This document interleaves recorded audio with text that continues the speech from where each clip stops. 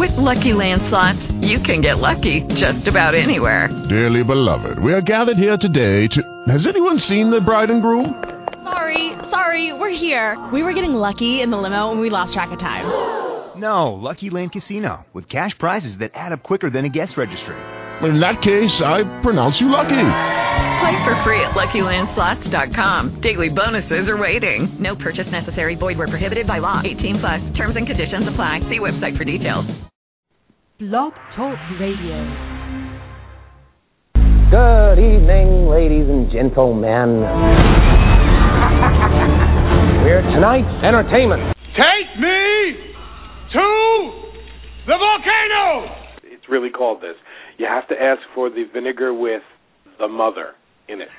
Oh, come on. Quit. No. Seriously. Maybe Bed Bath & Beyond, I don't know. I don't know if we'll have enough time.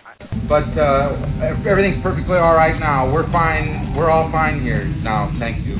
How are you?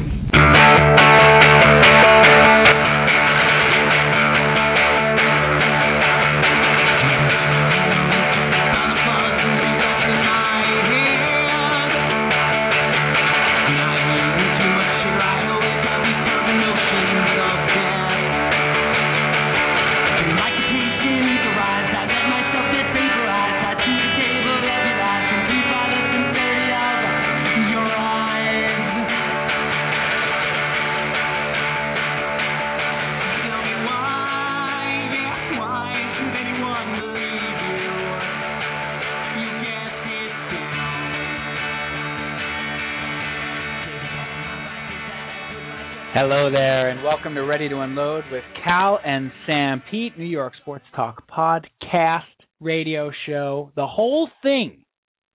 Hi. Episode number 127. It is Thursday night. It is 9:30 p.m., live from Bayside, live from Comac, live from Freehold, New Jersey. It is time for Ready to Unload with Cal and Sam Pete, RTU Sports. It's a podcast, nice. The snow is coming. Snowpocalypse. Snowmageddon, Snowzasta. This whole place is going to be a Snowzasta area. Snowcatastrophe. It's coming, folks. It's coming. I hope you're prepared. We're prepared to do a great podcast. See what I did? Terrible. Let's get right to it. We have a ton to talk about tonight. We're going to be joined by Rich Coutinho of WFAN.com. He's the Mets beat reporter for WFAN. Brian and I have been trying to get Rich on the show for a long time. We are ecstatic that he is joining us tonight. He's a sane, rational voice in the New York sports market, where that's sorely lacking these days. So we're going to talk to Rich. He's going to call in eventually at some point. And, of course, we'll talk to Bishop, PJ, Pop Culture Variety, a little later on in the program. We're going to talk about the Islanders and Rangers renewing their rivalry, putting the foil on tonight. We know the final, spoiler alert, did not go well for our boys. So we're going to talk about that. We're going to talk about, obviously, the Mets a ton with Rich, but also the Jets, all the locals, A-Rod, more of the PED stuff. There's something sticking in my craw about what was said about Mike Piazza this week that I do want to talk about, too, with my buddy Cal. So let's get him in here. For RTU number 127. Cal. On February the 7th, 2013, here he is, the co-host, Brian Calvi. Mr. Brian Calneva Calpino. Caliente. I feel like singing. Like Phyllis Diller. Hi, Brian. Hi, Steve. What Phyllis Diller, huh? That was not Phyllis Diller. Who was that? No. Ethel Merman? No. Ethel Merman or Joanne Worley. Joanne, that's laughing. Should I be hitting somebody with my bag now? I should just start hitting PJ with my bag. What's up, buddy? Are you all geared up for the snow? Whiteout. Wow. It's coming. Snowpocalypse. 25 minutes online for gas tonight. Come on. Shut 25 the minutes. Shut the front door. door. I'm telling you. It's Sandy all over again, all right? It's crazy. Sandy part 2, okay? Well, they have upped the forecast here in the tri-state area. They're calling for about, between 10 to 15 inches of snow. I know. It started out this morning. It was like 3 to 6 inches. This was my favorite weather prediction, though. the guy, I think it was like a guy in Boston. He's like, we're going to get anywhere from 3 to 30 inches. Right. Like, buddy, you left yourself a ton of leeway there. That's like hashtag cover yourself. Right. And now with the CYA weather report, here's Champ Bailey. Champ Bailey? Wow, he's doing weather now? The cornerback. He can do it all. I know he had a rough... That guy's good. Well, listen. Look, what does it take to be a weatherman? Not much. I mean, we're going to get... That's like the same as saying it's going to be 80 and sunny or we may get 2 feet of snow. I'm not sure. Could go either way, folks. But prepare for anything. Like, what does it take to be a weatherman? I think, as Jerry Seinfeld used to say about a cab driver, I think all you need is a name. You know, I think he used to say, I think all you need is a pulse and a name with several symbols in it.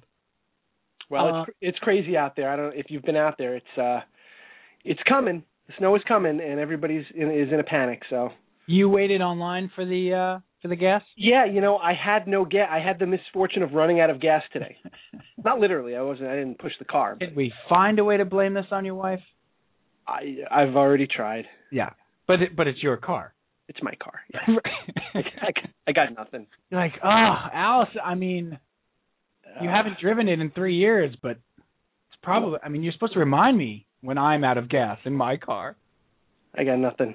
So, well, how did you make out today? I'm fine. You know, we're all fine here. We don't have to drive to commute, so we're good. Good. You know, we stocked up. We have a lot of baked beans. The little guy loves baked beans. We have a lot of canned goods left over from Sandy. Nice. Because don't forget, we didn't lose power. I know. How could I forget? I know. You were out for 2.5 weeks, and we didn't lose. We lost power for 4 hours. All right. What do you want from me? No, look, hey, more power to you. I have Sandy guilt. Oh, you're one of those, huh? That's like a thing now. Sandy guilt?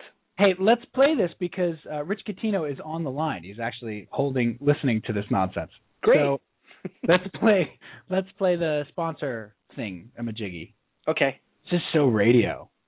Do you have that cart? Let's play that cart. Tonight's episode of Ready to Unload with Cal and Sanpete is sponsored by Blue Haven NYC in Greenwich Village, New York City's sports bar for grown-ups. Go to www.bluehavennyc.com for details.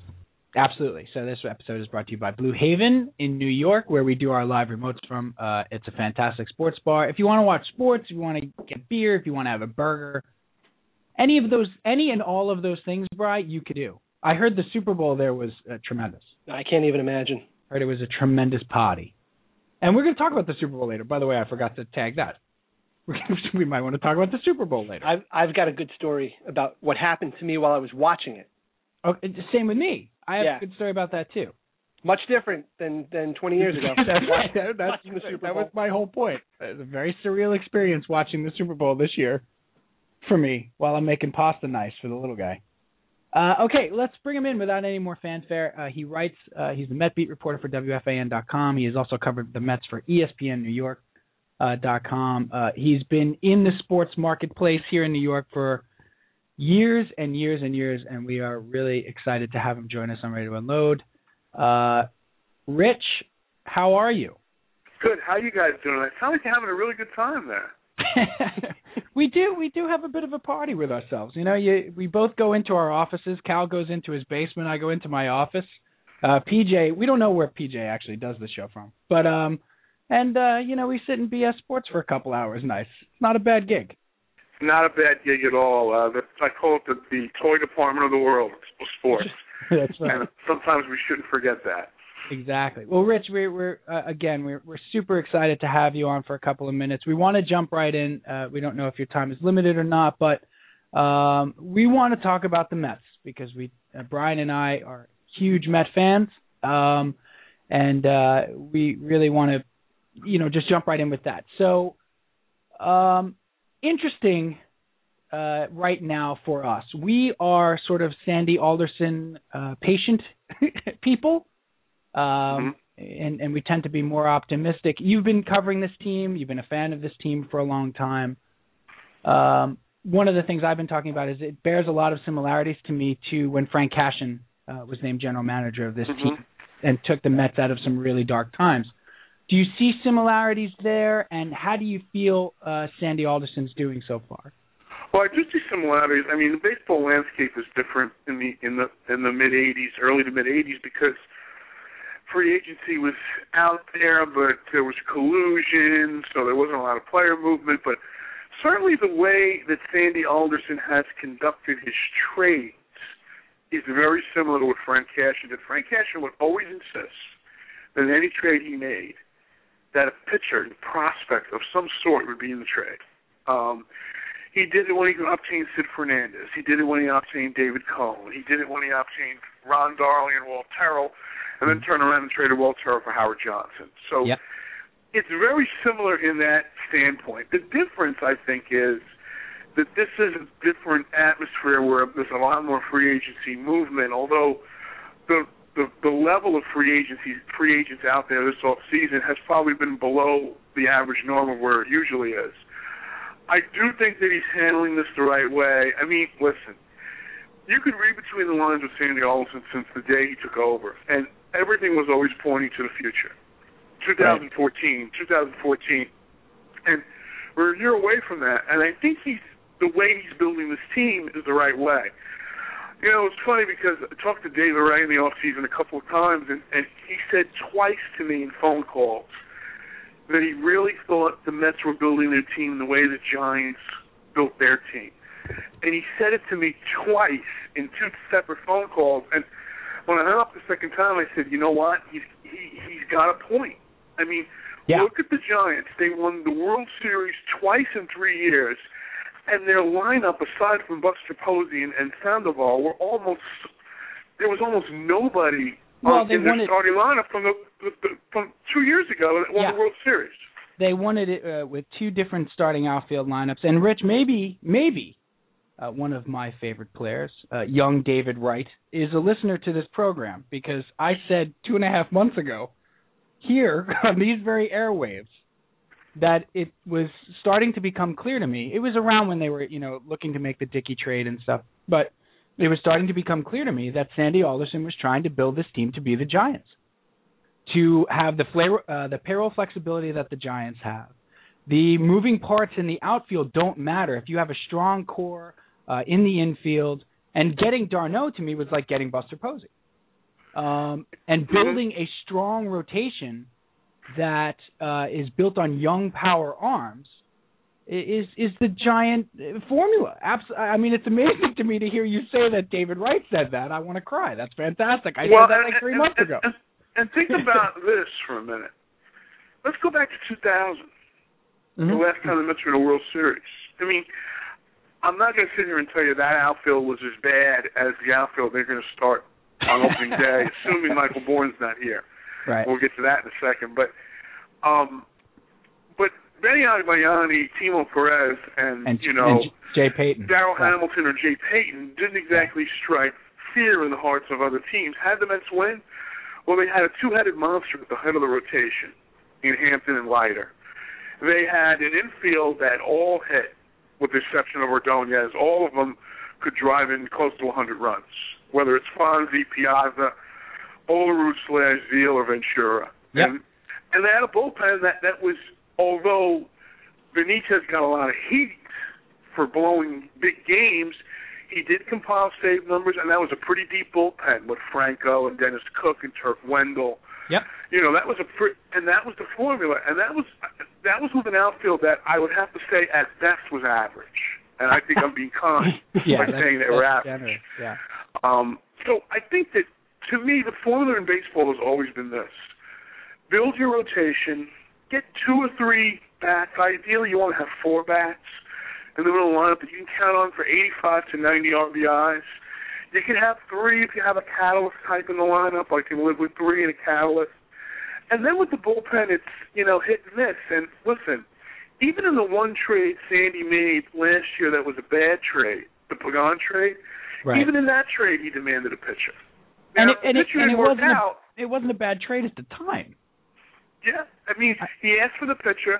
The pitcher didn't work out. And listen, you move on. But I think it's important to note that he has brought, to me, a core back to this team. And the other thing that he's done with with the Wheelers and the catcher he picked up and pitching prospects is it then lifts all the other Met prospects, the ones that are right below those guys, to trade chips.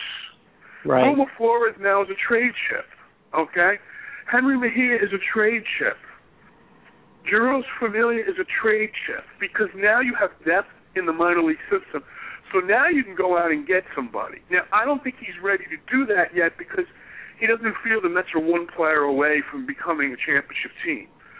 But once Wheeler gets his feet on the ground, once they solve the catching situation, I think that he may have the compunction to make a deal like this, maybe as soon as this trading deadline in July, but certainly by next off season.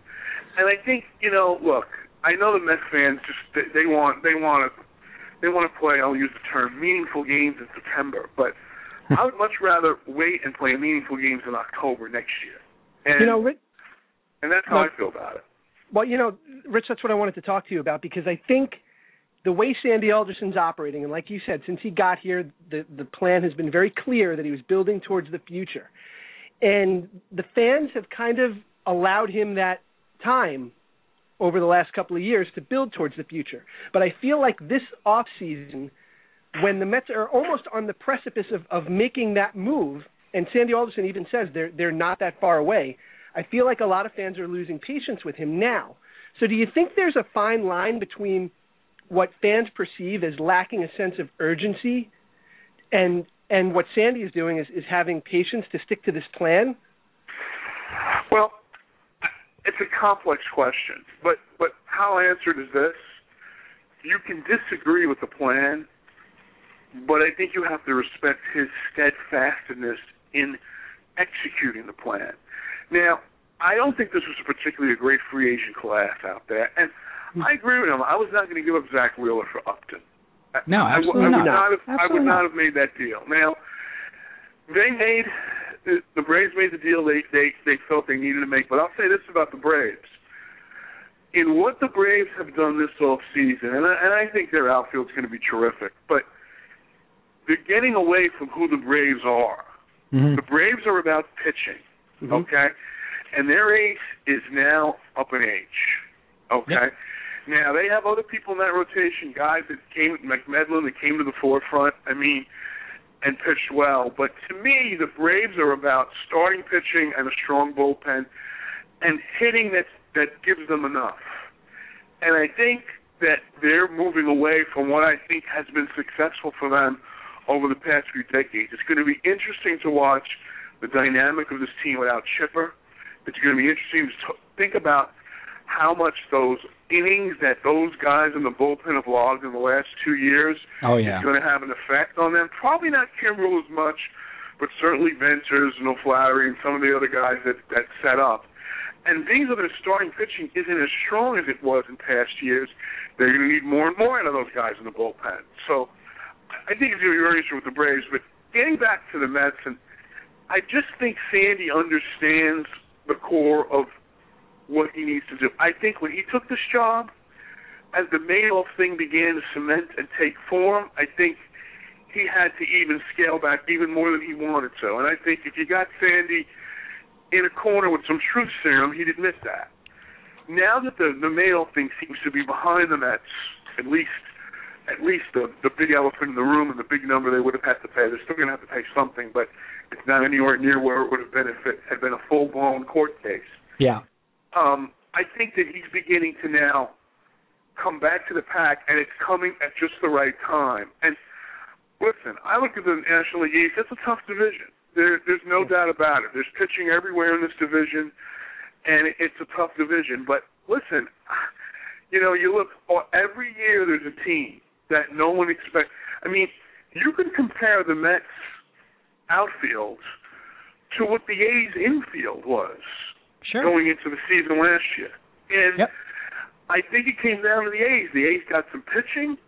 They got some outfielders. Reddick had a good year for them. They got some timely hitting, and they rode it into the playoffs. Now, poor Billy Beane still hasn't gotten to the sports Final Four. Yeah. But I think I respect Billy Beane's ability to build a team with a minimal budget. Now, I think Sandy has had to do that with a minimal budget because of some of the contracts that he was saddled with. Now, next year he's not going to have Santana's contract. Next year he's probably going to be almost paid off with Jason Bay, although we'll have some money left over next year to pay him. I think that he'll be in a position where he will be able to add some players. The one big misstep I think Sandy made was Jose Reyes. And really, I wanted him to keep Jose Reyes, but if he rolled the dice with Jose Reyes. I think he really believed he wanted to sign him, okay? And he never believed anyone would give him over $100 million. And you know what? His strategy wasn't a bad one because it was one crazy owner that did it. Right. Well, we see what happened there. There was no other offer close to $100 million for Jose Reyes. So I think it was a gamble that, if the Marlins brain trust wasn't completely out of their mind for a 4-month period, he probably would have been able to get him for $85 million, maybe $90 million. And I think that's what he was banking on. Now, if he knew what he knew in the middle of the season, that the Marlins would be a team that would pay $100 million, I think he would have traded him. So we got some prospects. So, Rich, you think at the time he was pretty committed to keeping Reyes because he thought he had a good chance to sign him? Because you hear a lot of that, too. Why didn't the Mets just trade him when they had the chance to? Well, everybody, of course, forgetting that he was hurt. I know he was hurt, and I know the Red Sox and Mets had extensive conversations. Okay, to this day, I don't know how far along those conversations went, but they were more than just due diligence calls. Okay, I can assure you that. But I do think when push came to shove, Sandy saw what Reyes was doing, and he thought that he could be part of the solution, not the problem, but not at $100 million. And I think in Sandy's mind, he had seen enough of Ruben Tejada at second base to think that Tejada could have been a second baseman, and then he might have thought about moving Daniel Murphy. Okay? Right. And now when you think about it, I like them at infield, but how much more would you like it with Davis, Tejada, Reyes, and Wright? Yeah. Be good. No, absolutely. And you spin Murphy off to the American League for a pitcher. Yeah, no, absolutely. Yeah. I think, Rich, it's such an interesting time. Brian and I have been Met fans for a long time. We're not kids. So we've seen so many different eras of Mets baseball and rebuilding. And of course, we love the 83, 84, 85, 86 teams because that's when we were coming of age and watching. And of course, you don't know this, but Brian and I have known each other since we're 8 years old and played on our first Little League team together.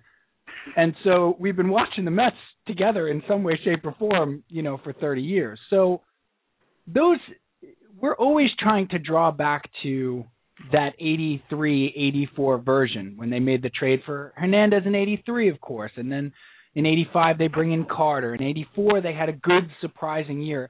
This team right now, to me, the way they're constructed, feels very 84-ish.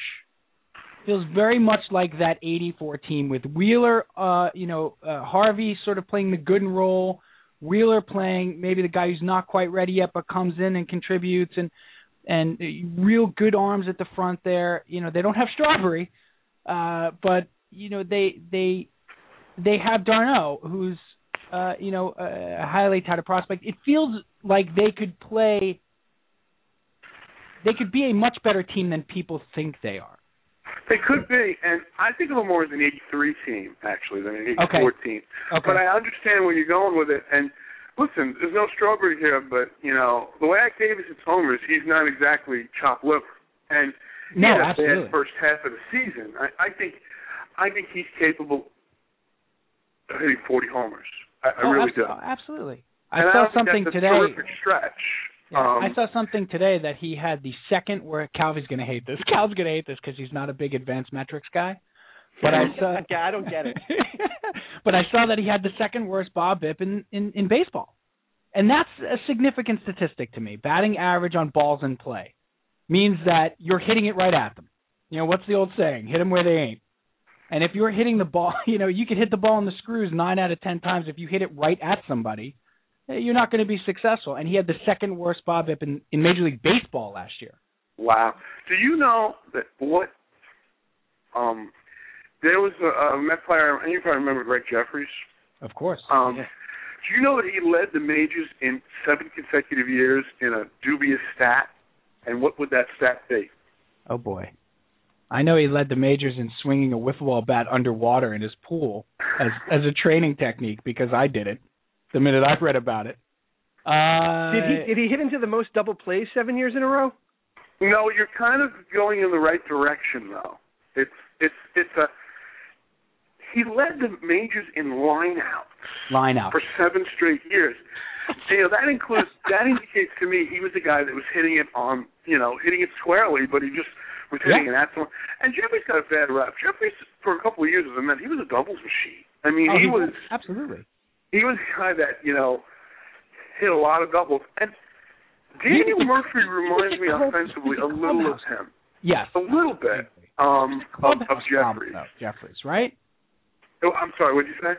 I said it wasn't the problem largely with Jeffries in the clubhouse that when he came up in '88, he was like the highly touted rookie, and he sort of like didn't take to the hazing well, and that sort of.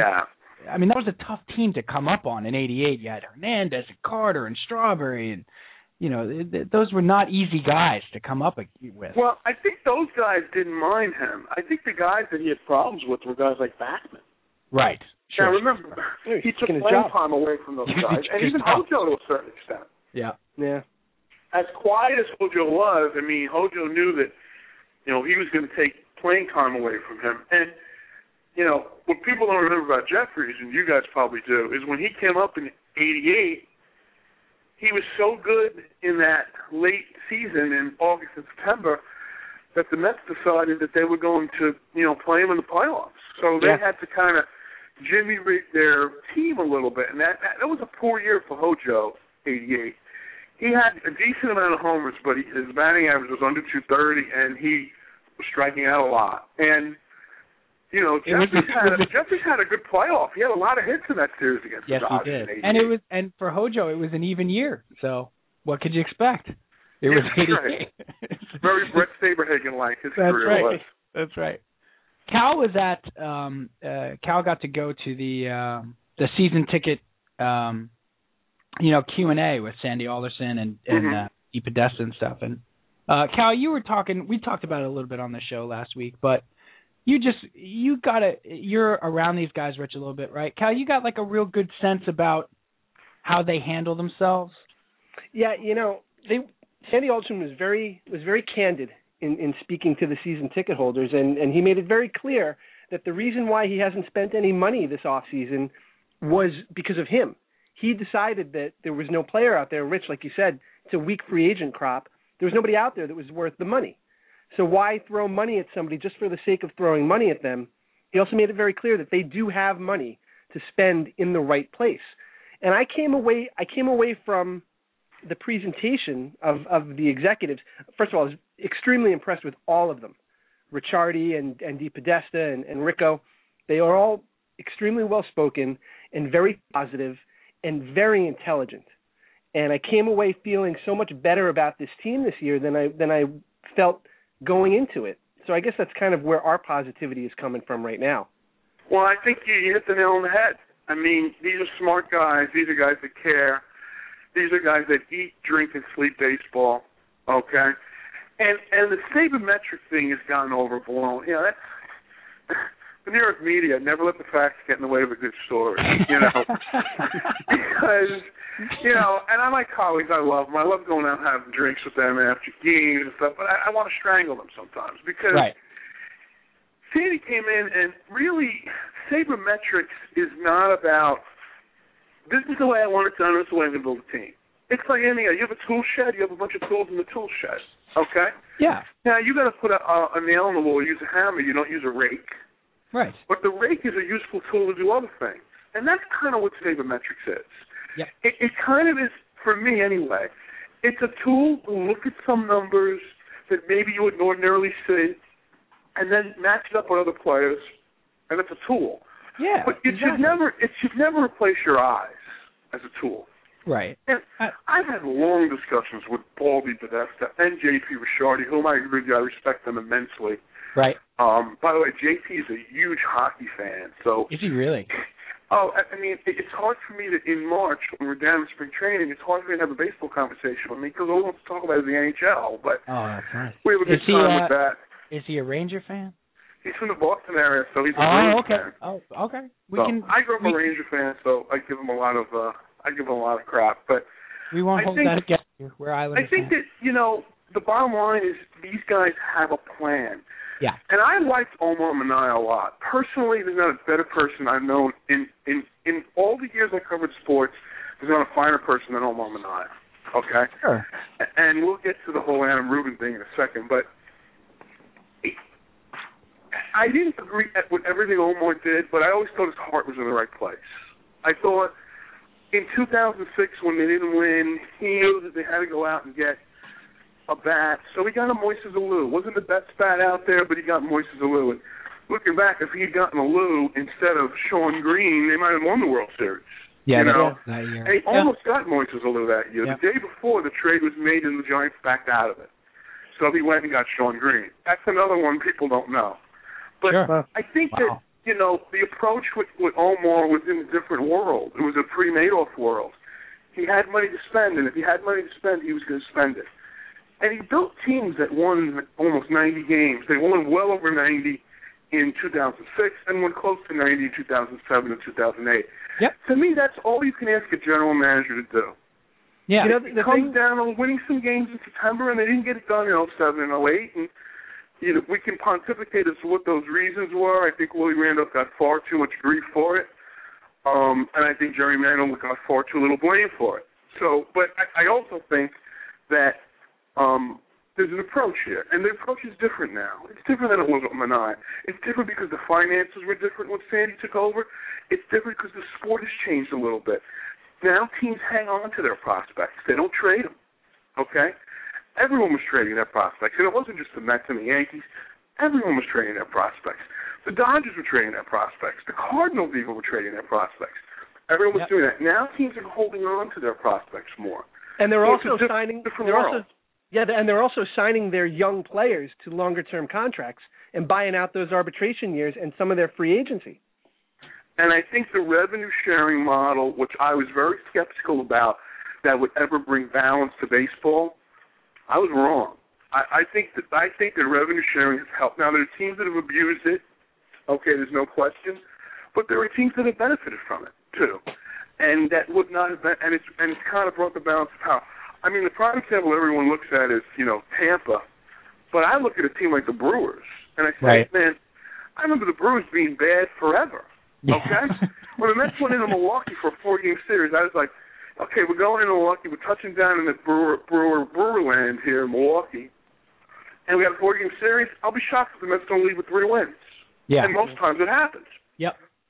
But I think they got it, that they can even lose players like Prince Fielder, and they can be competitive. And they can still compete, pitching and let the lineup just circle out. Let it circle out to where, Ryan Braun's your guy. Okay, that's the guy you pay. And everyone else is kind of moving parts. It's like a lazy Susan. Really, that's what it is. And I think that is what, and the news media doesn't understand this because we live in a town where the Yankees are across the river.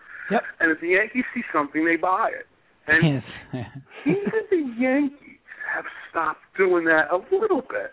Oh, they're being run on austerity. I mean, by Yankee standards, this offseason was like in the poorhouse. Never seen anything like it in the last 15 years. I really think it has more to do with the fact that George is gone, and George was a lunatic, even to the end. Okay, but his son's a businessman. How's a businessman? Now Hank's like his father, a lunatic. If Hank was running the team, the Yankees would have signed Josh Hamilton. Oh, but Hal wasn't going to have that. Okay, and Hal wants to get under that revenue number. And he knows he's got to sign Cano in the offseason. And listen, the old Yankees, they would have resigned Swisher. They would have resigned Russell Martin. Now, are those guys real difference makers? No, I don't think they are. But now with A-Rod out for at least half the year and more if he gets suspended, I think that, now the Yankees don't have the power that they once had. And they're still going out and signing players. They got signed a Euclid. They signed some other people. They signed a Hafner. Yep. But the Yankees didn't really sign anyone big this offseason, and it's the first time I can remember that in a long time. Yeah, no, absolutely, and it is definitely a different baseball, revenue sharing and locking up locking up players long term. Even the Mets locking up David Wright. I mean, that if there was ever a symbolic gesture of the Mets sort of being reopened for business, it was definitely that. Now, look, Rich, we'll be honest with you. Brian and I are no fans of the Wilpons, but we've long said. The Wilpons' problem has never been that they don't spend money, but spending money doesn't make you a good owner. There are ways to run an organization and things that you do when you run an organization that the Mets seem to fumble over time and time again. That is sort of frustrating. Now that's taking the Madoff stuff, which is obviously huge, out of the equation a bit. I mean, the finances obviously have been a disaster, but I'm just talking about running the team. Things like being tone deaf to having the walls be blue. Something as simple as that at Citi Field, for example. Something as simple as that, to me, seems like they always are like a step behind when they're running the organization. And admittedly, they have a crabby fan base right now. Brian and I shake our heads a lot.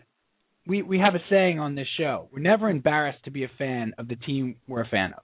Because you know what? We have a choice. Nobody's putting a gun to our heads and making us be Jet fans or Met fans. We're fans of those teams because we love them. I'm not embarrassed to be a Jet fan because they play badly or they do something stupid off the field. I'm embarrassed by other Jet fans, and to say that I'm one of them. But I'm never embarrassed by the team. I have a choice. There's another team right in town. And I think the media plays into that. I mean, when you look at what the Jets have gone through, and I give half of the blame to them and half to the media. I mean, listen, Tim Tebow would not have been a story unless the media made him a story. Yeah. Tim Tebow isn't a guy that comes in every day and says, "You look at me, take pictures of me." He's not, he's not that kind of person. And listen, the bottom line with the Jets is, the media goes 180 when it wants to go 180. One thing I found in being around the media all my life is they will have the last word, okay? Even if they're wrong, they will have the last word, okay? Yep. And I look at Rex Ryan, and I covered a little bit of the Jets. I don't know them all that well. I know Rex a little bit, but certainly not as well as I know Terry Collins or Willie Randolph. So Rex, to me, is a guy I would want to coach my football team, and I'll tell you why. He's a defensive genius, and he is. People say to me, "Okay, what do you mean? What do I mean?" Okay, this guy went into Indianapolis in a playoff game and beat Peyton Manning, and then went up to New England and beat Tom Brady with two diametrically opposite defensive game plans in those weeks.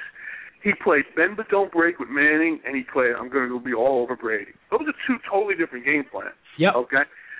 And you look at what the Ravens did this year.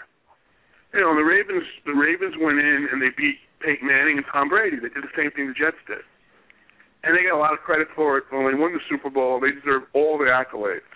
Yeah. But I love when people say, "Well, I actually heard this on talk radio this weekend." Oh boy. Geez.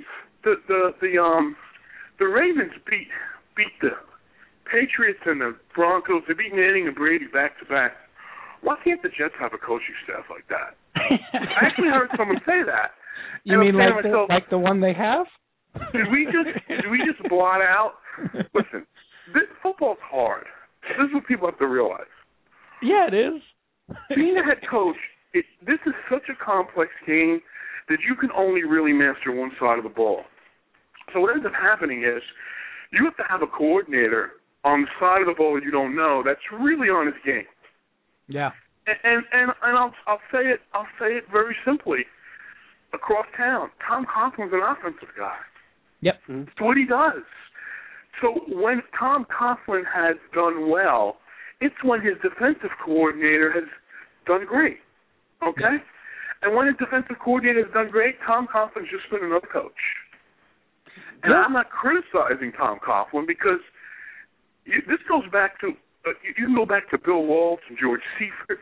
You can go back to Parcells and Belichick. There always has to be a check mark on the other side of the ball that you're not good at, okay? So when people say to me, Rex Ryan's not good at offense, my reaction is yes, so? Right. Okay. Andy Reid's an offensive guy. When he had a great defensive coordinator, they were going to the playoffs every year. When he didn't have a great defensive coordinator, they're not in the playoffs. It's no big surprise to me. Right. And this is the thing I think that people don't understand. The other thing is, this is hard sport. You can't be a boob and go to 2 straight championship games. Okay? Not possible in the sport. And, I'll say this about Tannenbaum, too. Tannenbaum made his share of mistakes. There's no doubt. Yes. But Tannenbaum was the general manager here that drafted Darrelle Revis. He was the general manager that drafted Brickashaw Ferguson. He was the general manager that made some bad deals as well and made some bad contracts. But he's also the general manager who's watched the Jets on when they went to 2 straight title games. And I'll tell you this, I'll say right now about Mike Tannenbaum. Everyone throwing dirt on him. Mike Tannenbaum will get another job in the NFL. Okay? Because the people that run the NFL teams aren't as stupid as the media. They're going to look past it and say, this guy had 2 really good seasons. They went to the Final Four. Oh, my God, look at the quarterbacks they beat. Not only Brady and Manning, they beat Phillip Rivers when he was on top of his game. Okay? That's pretty good. Yeah. That's pretty gosh darn good. The other thing is that... No, go ahead. No, go ahead. No, I was going to say, this didn't happen 30 years ago with Tannenbaum. This was only 3 years ago. And sometimes it feels like it was forever, but it really was only 3 years ago. He still knows the players in the league right now. Absolutely. Yeah, I think he's, listen, he's not a general manager to the standpoint that he's going to be able to go to the Senior Bowl and pick the 10 guys out that are the best players. That's not his skill. His skill is in contracts, and he's got a great relationship with player agents. That's a very important part of being a football general manager. Now, you're not going to get a perfect general manager. Like the guy they brought in now, he's a lot like Tannenbaum. Very similar to Tannenbaum's skill set. He might know a little bit more about personnel than him, but he's kind of a business guy, smart guy, big time college, nice degree. He's great with agents. I talked to 3 football agents today, and they say this guy is as good as it gets in dealing with the agents. So, and that's a big part of the job. Yeah, we heard that. I heard that early on too about Itzik too. That he was really well respected with the agents, which is huge. Cal, what was? No, I was just Rich. Do you think the same philosophy applies to the front office? Like you were talking about, if you are an offensive head coach, you need a great defensive coordinator. If you are great like Tannenbaum is with the salary cap and with the business side of it, he's most successful if he's paired with like a top-notch personnel guy, right? I think that they probably have to bring in someone who, even a guy that recruited for college as an assistant coach, somebody that, yes, can go to the, I call it, you go to the park and you're the captain and you can pick out the best player who's just seen him warm up. And we know people like that. We know people that can go to the park, play pick up basketball, and I'll just, see the guy take a couple shots and I'll say, I don't know anyone here, but I'm picking him first. Okay? Right. I think you need a guy in the front office like that.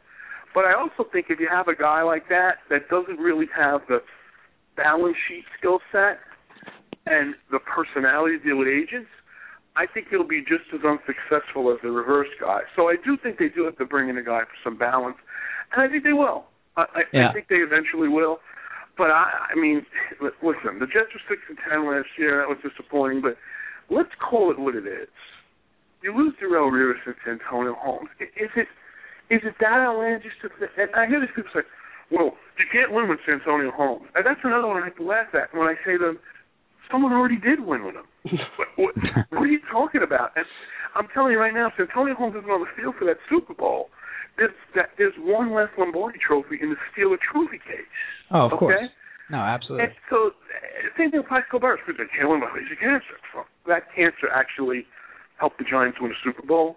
And, and when he got hurt, they couldn't do anything after he got hurt.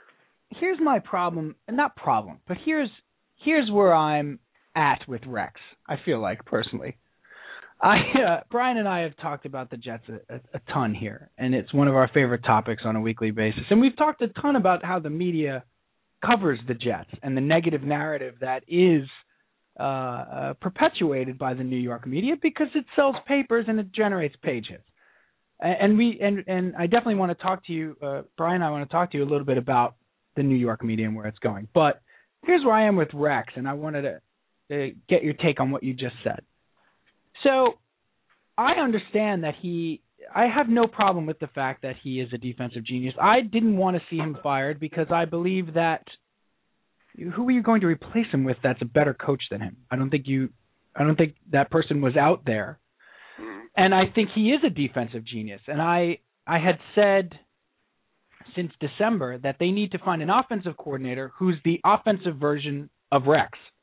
They need to find somebody who's innovative, organized, and has a passion about offense that Rex has about defense. They need to find the Rex of offense for the coordinator. But I do feel like Rex Ryan needs to work on or continue to grow as a complete coach.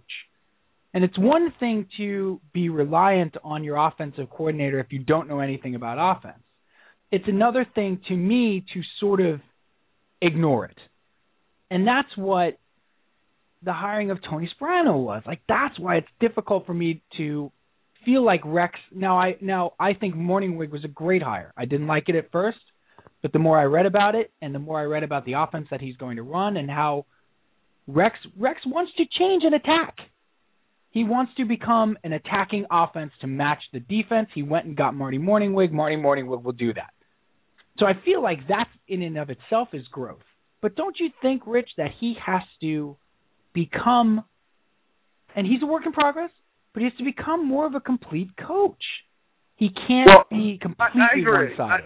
He has to do that. But I also don't want him to be something he's not. Okay? And this is the thing that the media really doesn't understand. The media just, they just, I don't know if you guys ever watched wrestling. I watched it when I was a kid. Don't watch it anymore. But sure. They had this guy, Roddy Piper. And Roddy Piper would have an interview session, and he would say, just when you think you have the answers, I change the questions. I change the questions. That's right. It's one of my favorite quotes. One of my favorite quotes of all time. Jet reporters have done. They change the question. Okay, they change the question. Now, I think when Rex came here, all the media was like, "Oh yeah, this is an infusion. This is just what the Jets need. They need someone that's going to put his butt out there, and just put his butt on the line. Change the culture. Really change the culture." And they basically love them. Mm-hmm. Now they don't love them. Okay, it's the same Rex Ryan. In fact, it's not even the same Rex Ryan. This was the subtle thing that I noticed about Rex Ryan this year. He started becoming kinder and gentler with the media. Yep. He started crediting the other team for winning. Okay? Yeah, there were no more guarantees. Even more because the media demanded him, well, what is he doing, Gansey? Don't let this guy change what he is. Okay? He wants to say that I'm going to go out and kick Bill Belichick's butt. Well, I'll tell you, the guy hasn't been too bad against the Patriots. There aren't too many teams that have gone into Foxborough for a playoff game and won in Foxborough. Even the Giants won in a neutral site. They were 14-2. He's going into Foxborough for a playoff, and it's not the only time he's beaten the Patriots. He's beaten them a couple of times, at MetLife Stadium as well. Jets have been pretty even with the Patriots. So until this I like year. the fact that he was brash, but this year I just got the feeling that it was like people didn't want him to, people didn't want him to be who he can be. And it all started with that Jet-Giant game 2 years ago. Oh, yeah. And it started with his book, too, Rich. It started with him calling out the Giants in that book.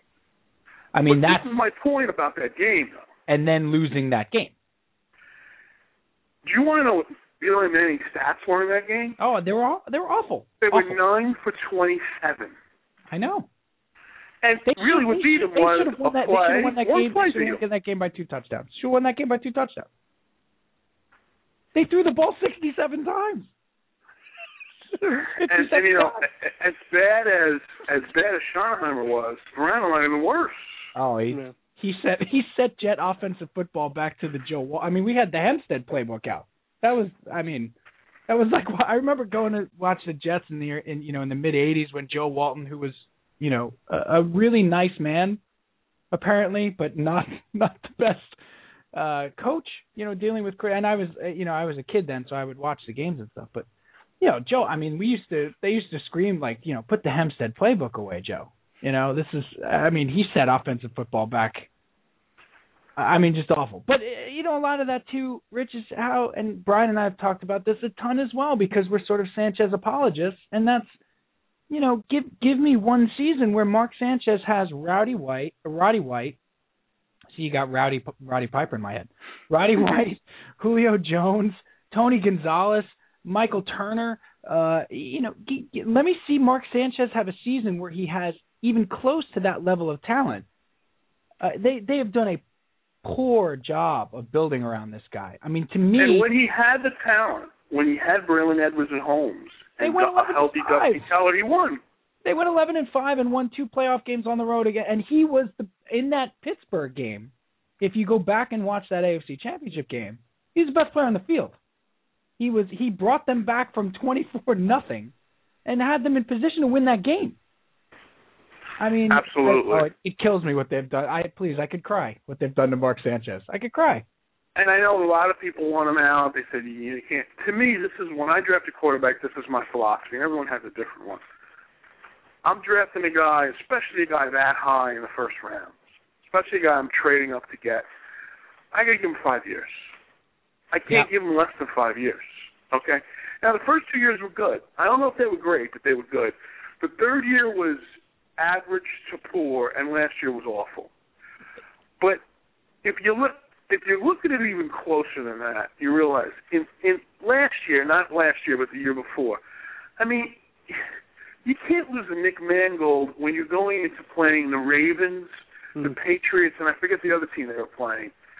That might have been the Raiders. It were 3 straight road games that they lost. They went 0-3, and the guy had no time to throw the ball.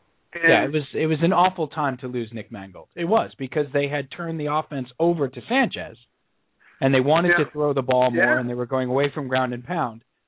And then you lose one of the best centers in the game. But even with all that, he got them to 8-5. Oh, yeah. Okay?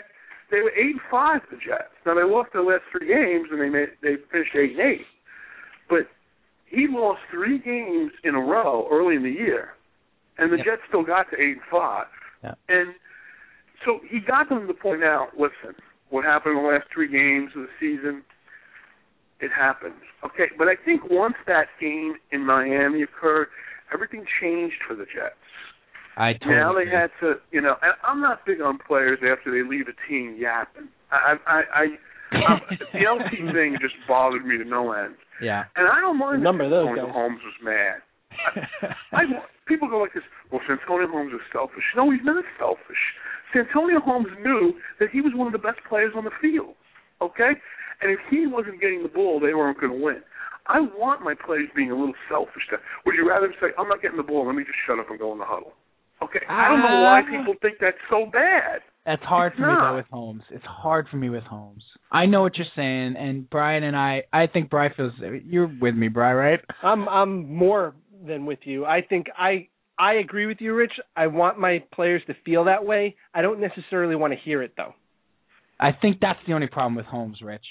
I think Santonio Holmes is a usable player, without a doubt, and he's a tremendous talent. I think, though, that rift becoming public, like, I want him to want the ball, absolutely. But it getting out of the locker room and spilling out onto the field, I think was the turning point for how this team is covered. I really do. It probably was, but I don't think he was indicting Sanchez as much as he was indicting Schottenheimer. That's probably true. That's probably true. And this is where people miss it. Sanchez and Holmes are pretty, I would say they're tight friends, but they spend time in the off-season together. Yeah, okay? No. So people say to me, they can't stand each other. Let me tell you something. You can't stand someone. You're not going to spend time in the off-season. Think about people you work with and you couldn't stand. Would you say, oh yeah, let's spend the weekend together. Let's go to Vegas. Get dinner night. I can't stand you, but I'd like to spend some time with you. So, that's where the media loses me. Right. And the other thing, I know we're going to talk a little bit about the media, and I'll just tip it off by saying this. I've covered sports in this town since 1982. I will say in those, we got 40 years of time, I would say that I have found more egos in the press box than in any clubhouse. I believe that. Okay. And it's funny because they think they're bigger than the game. And this is where they lose. I don't know when beat reporters became sophomore girls in high school. I don't know when that transformation occurred. But it has. Okay. Twitter. I got to do this. Twitter. I got to be first to do this. Twitter. And then the topper was what the Mania Rubin thing was just. I've been in sports my whole life, and I've never seen anything like it. And at that point, I knew Omar Mania was a dead man. Right. Okay. Because I said the media's not going to let this go now. One of their own was attacked when, quite frankly, the week before I had heard Adam say exactly what Omar said. He said. So I know Omar was telling the truth. Yep. Now, Omar should have never, ever done it in that venue. No. We were in Washington the week before, and Adam had written some scathing articles about not only Bernard's art, but the organization. And we were waiting for a cab outside of Nationals Park. And I said to him, boy, it's been quite a week for you, huh? He goes, Rich, you don't know the half of it. He said, I know more about baseball than those guys. Yeah. And I almost dropped to my knees because I think I know a lot about baseball, but I don't know what I know in baseball. You could put on a needlepoint compared to what Omar Mania knows. Right. Okay? Yeah. Or any general manager in a profession in which there's only 30 of them in the sport. Okay? Right. I know that I don't know more than them. That doesn't mean I can't disagree with their approach. That doesn't mean I can't be critical about their approach. But I have to kind of respect their path to taking them to where their job is. Well, that's a key word. That's a key word you just used. I think. And he didn't, listen. I think respect is out the window. It did wonders for his career. People now know who Adam Rubin is. Yes. I mean, they didn't know who he was before. Yep. Now the media knew who he was before, but yeah, I give him credit. He was just a beat guy at that point. He took that situation and he wrote it, and all power to him. And he's a good reporter. He's a good reporter that works very hard. But we don't know the truth. Yeah. And I think one of the things we do on this show, Rich, honestly, and we have done, is talk about the media. We talk about the way the teams, we don't only talk about the teams we love, we talk about the way they're covered, because that, to us, on a daily basis, who consume sports like junkies, it's a big part of it. It's a big part of the deal, and we've been doing it for 100 years. I mean, Brian and I both listened to WFAN the first day it was on the air. Mm-hmm. We listened to Steve Summers on the overnights when we were 15 years old. I used to call into Steve Summers when I was 15. So we consume this media, and your presence on Twitter, I think, and Bri, you back me up on this, or you not back me up, you're with me on this. I think Twitter changed the game. I think Twitter's totally changed the game in that it's not about being right. For good and for bad, both. Yeah. Right. You said it, Rich, you said it before. The reporters have the last word, and they know that. And they also know that they are opinion shapers, and fans are going to listen to what reporters have to say. And if the reporter wants to dictate a narrative, they can do it however they want because the fans are going to listen to them. And I think that what we're seeing and what we've talked about also is that with the emergence of bloggers into the arena, you're getting fans now providing other fans with a fan's perspective rather than a reporter's perspective. And I think it's changing a little bit now where the fans that follow these reporters are not as quick to just, buy into what they're saying as gospel anymore. I think it's very true, and I say it on Twitter all the time. Make your own opinions. Yeah. Don't let them have to be mine, but make your own opinions. And you're all smart people. You like you said, you watch sports all your life. The problem I have is when a reporter tries to become the story. Okay? The bottom line on ESPN will tell you all you need to know. We don't get the story. We get as reported by blah, blah, blah. Yeah. This is what the media doesn't understand. I know that it means a lot to our editors who break the story. But the fan doesn't care. The fan just wants the story. Get it right, not first.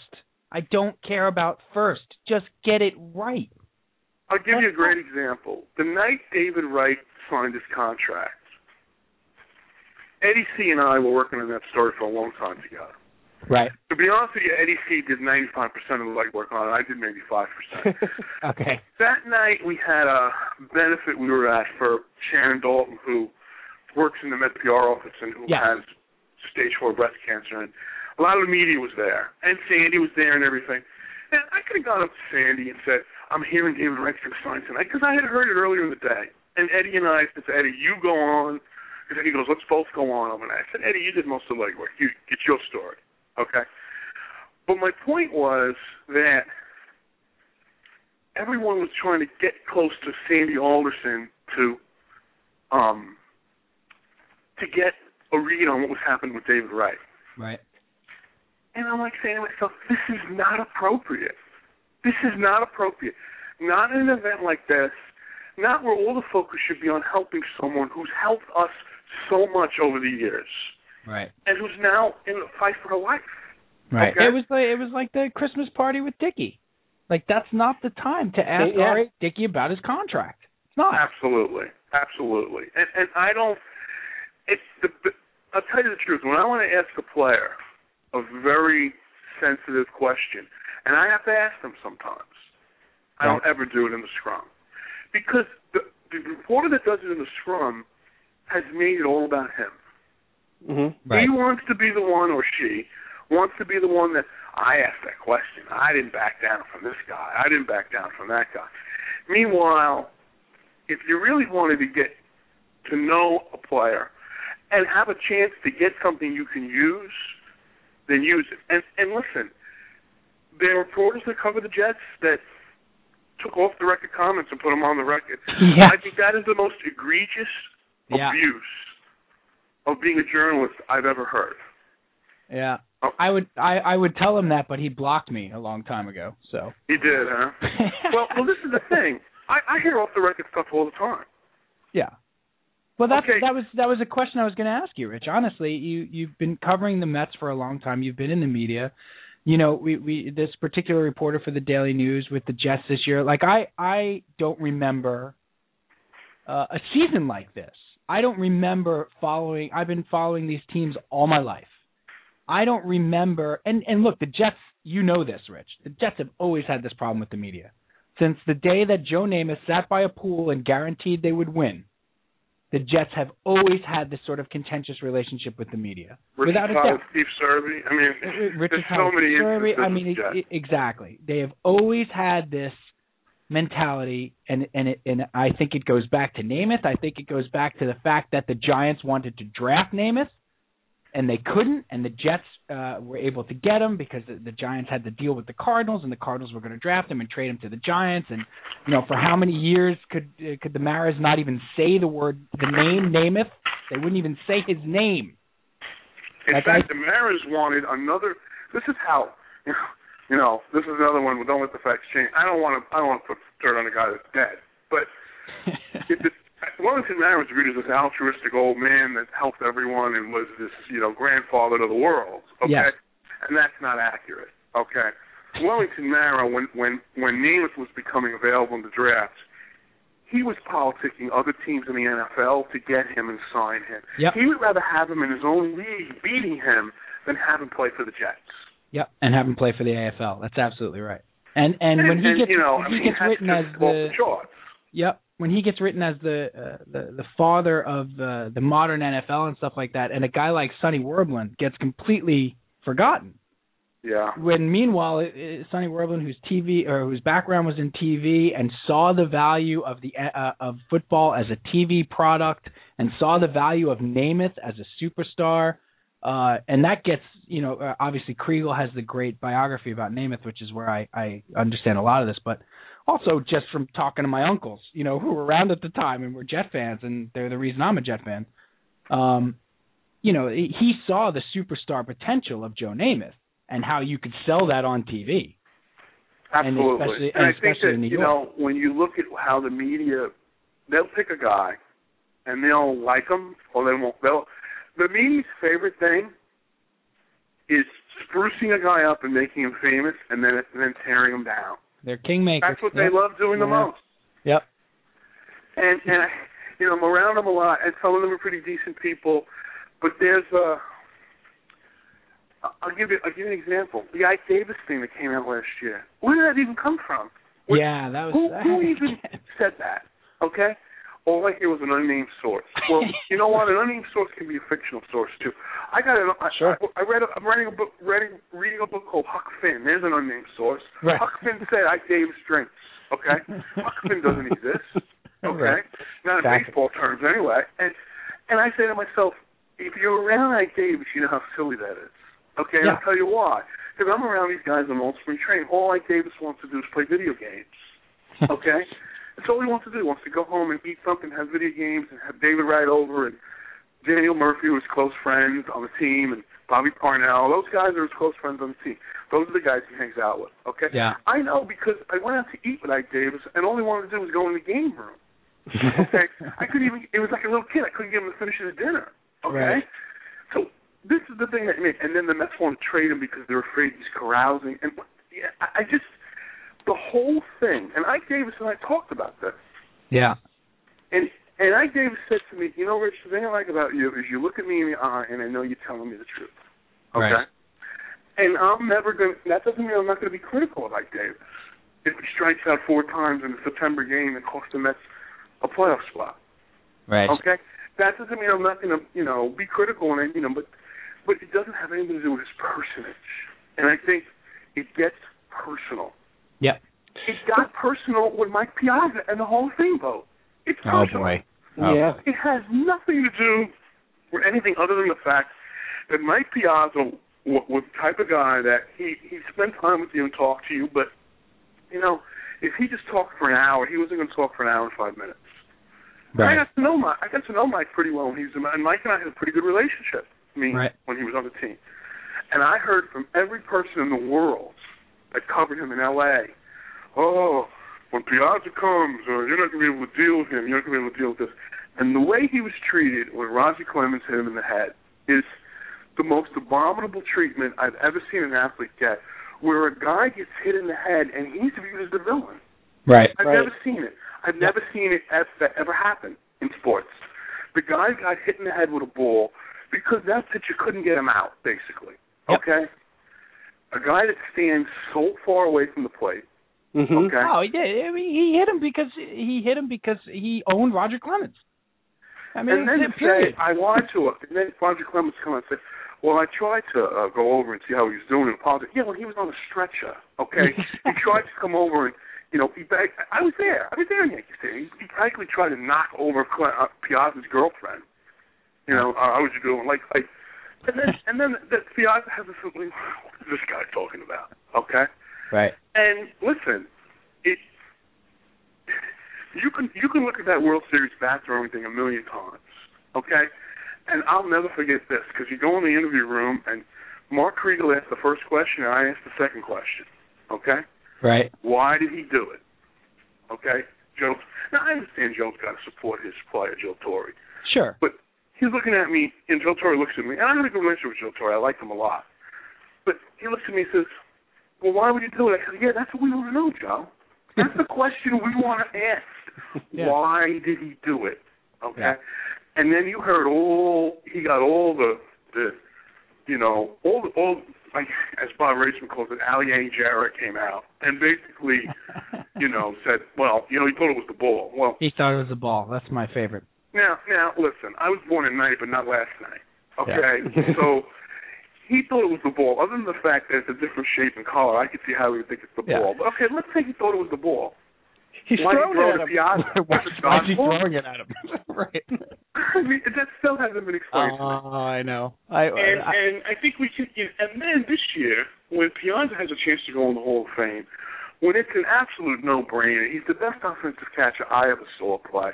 I didn't see Campanella and Berra, but I saw Bench, and I saw Fisk, and I saw Carter, and they're all wonderful players. But Piazza was offensively better than all three of those guys. He's the best offensive catcher of all time. He is. He should have been a no-brainer. We did a whole show on it. He should have been a no-brainer first ballot Hall of Famer, period. And the reason that people say he took steroids was he had acne on his back. Yes. That's what they're laying this on. And I'll tell you, there was a period of time when I had acne on my back, and if you saw me, you would never think that I took steroids. Let's just put it that way. You didn't have the deer antler spray at that time? Well, unless the steroids were filled with chocolate sauce, I wasn't taking it.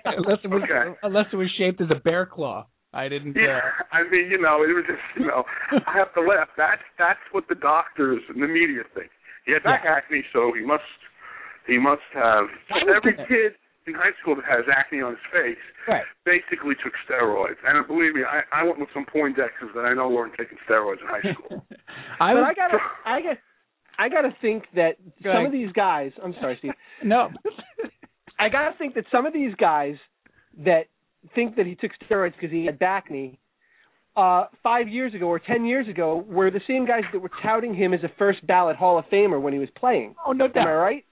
No doubt about it. And listen, McGuire, we're all part of the problem. Mark McGuire hit the right field scoreboard at Shea, and I'm not talking about he touched the manufactured Hanover's trust sign. It was halfway up the scoreboard. Okay, so and everyone's like, Paul Bunyan. He's Paul Bunyan. Let me tell you something. Okay. The only guys I ever saw hit that scoreboard shape were left-handed hitters. They were guys like Strawberry, Mo Vaughn. Those guys hit it. Willie Stargell. Those guys hit the board. But a right-hand batter hit the board. And I'll tell you this right now. The way Barry Bonds was treated and the way Mark McGuire has been treated is so different from me. Just look at a guy like Joe Buck. Now, I know Joe Buck has his own hidden agenda because he had the call of McGuire, so God forbid he ever criticizes McGuire. Right. He won't, okay? But he'll say, Barry Bonds did this. And we know Barry Bonds took steroids. We know. I mean, It's no big secret. But and I have a feeling just in the back of my mind, it's a little bit of a black-white thing. Just a little bit. Could be. I don't think there's any doubt that there is something racial there. I would totally agree with you. But I think the bigger issue with Bonds has always been that he's a jerk.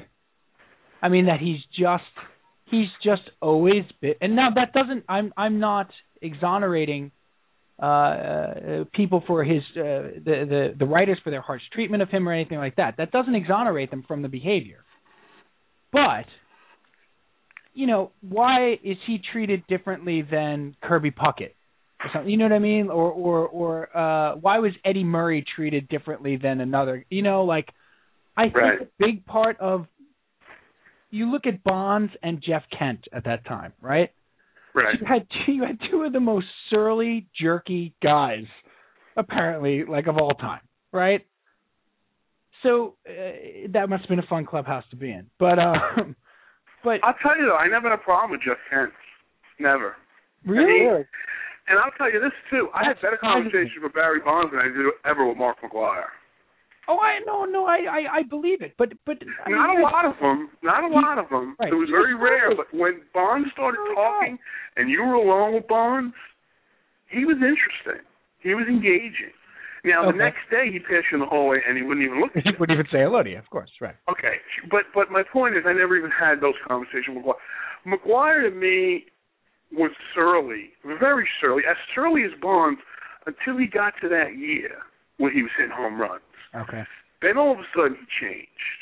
Okay? And I think, listen, the thing with McGuire is that, listen, we're all at fault.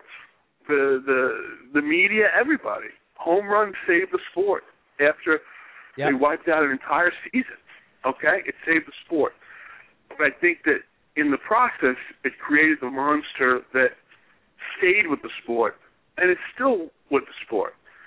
And so in a lot of ways, we're all to blame for it. Now, the baseball writers can take the holy the thou attitude and say, I'm going to make a stand in this now.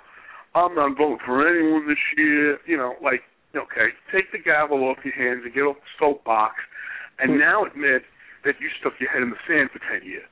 Yeah. Okay, that doesn't make that, we don't erase that now because you didn't vote for anyone in 2013. Okay, no, that doesn't change anything. Exactly. And listen, to me, and nobody hates Roger Clemens more than me. Nobody. Maybe Mike Piazza does. I think Roger Clemens deserves to be in the Hall of Fame. Okay? I think Barry Bonds deserves to be in the Hall of Fame. Absolutely. I think that Sammy Sosa deserves to be in the Hall of Fame. I do think the Hall of Fame, this is where people miss the boat on the Hall of Fame. The Hall of Fame is a historical place it's about a museum. the sport of baseball. That's it. It's a museum. You can't just say, well, okay, Pete Rose bet on baseball, so he's got the most hits in baseball, but he's not in the Hall of Fame. Roger Clemens is the most strikers anyway. You have a right to put on that plaque what happened in their lives. You have a right to say that Pete Rose was banned from the game because he bet on baseball. Okay? You have a right to say Roger Clemens was brought up on perjury charges and was acquitted, but to this day people believe he took steroids. You have a right to write that on his plaque. Reflect the history. What you don't have a right to do is ignore it. Yeah, right. It's supposed to. I know you, Rich. I know you follow Matthew Callan, who writes for Amazing Avenue and is a fantastic writer. And he wrote a very good writer. Yeah, he wrote a great piece when the Hall of Fame vote came out, and he just talked about the idea that, look, it's a museum. You don't get to just turn your back on an era of baseball history because you don't like the way it went down. If you're going to do that, then you better take Ty Cobb out, and you better take out all the players that played before integration, because they played in an era where there was segregation in the game. And you better take, the guys that did uppers in the 70s out, and did amphetamines and stuff like that. Like, you don't get to decide what reflects that era of baseball. It's a museum. I couldn't agree with you more. The reflection of the game at that time. I couldn't agree with you more, and this is what I'm going to say to all the baseball writers who decide they were going to vote for anybody. Have they ever been on deadline and taken 5-minute energy? Right. Or popping amphetamine? Or any of that stuff to make deadline? Okay? Because I can tell you for a fact I've seen it. So what you're telling me is those guys should never be in the writers' wing of the Hall of Fame. That's right. Even if they were great writers. Even if they were tremendous writers. That those writers should... I know writers that bet on sporting events in illegal ways. Okay? This is what I have to laugh at the media. I would love the media to be exposed as players are. But the bottom line is, and this is where they lose it a little bit, public wouldn't care. Nope.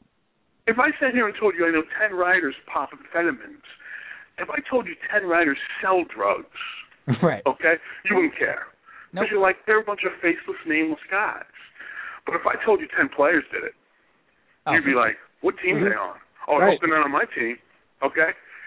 And that would be the reaction. And I think that's where they lose it to me. That's where they lose me, the media. Okay? Yep. No, it's true. There's higher moral grounds for people that, and I'll say, listen, I don't know if you ever read the book that Bob Clappish wrote that was The Worst Team Money Can Buy. It was about the Mets. Yeah. But the most interesting part of that book, I thought, and it wasn't really a bad book, okay, but the more interesting part of the book was that it kind of taught us how writers undercut each other. Right. I mean, now it's weird, and I've been a beat reporter for a long time. It's weird. You're in a job and you're working. Instead of working with the people that are in your company, you're around your competitors all the time. It's kind of a different dynamic than most people encounter in their businesses. Right. But if I told you the amount of sniping and snipping and there's more going on between the media than there is between players. The rivalries are bigger. Oh, my God. It's like, and then they'll come up to you. Because I kind of, I try to get along with everyone, but there are certain people I go, Kevin Berkler and I laugh about this all the time. Because we're like, it's a game, guys. It's not the end of the world. We're not covering the war in Iraq.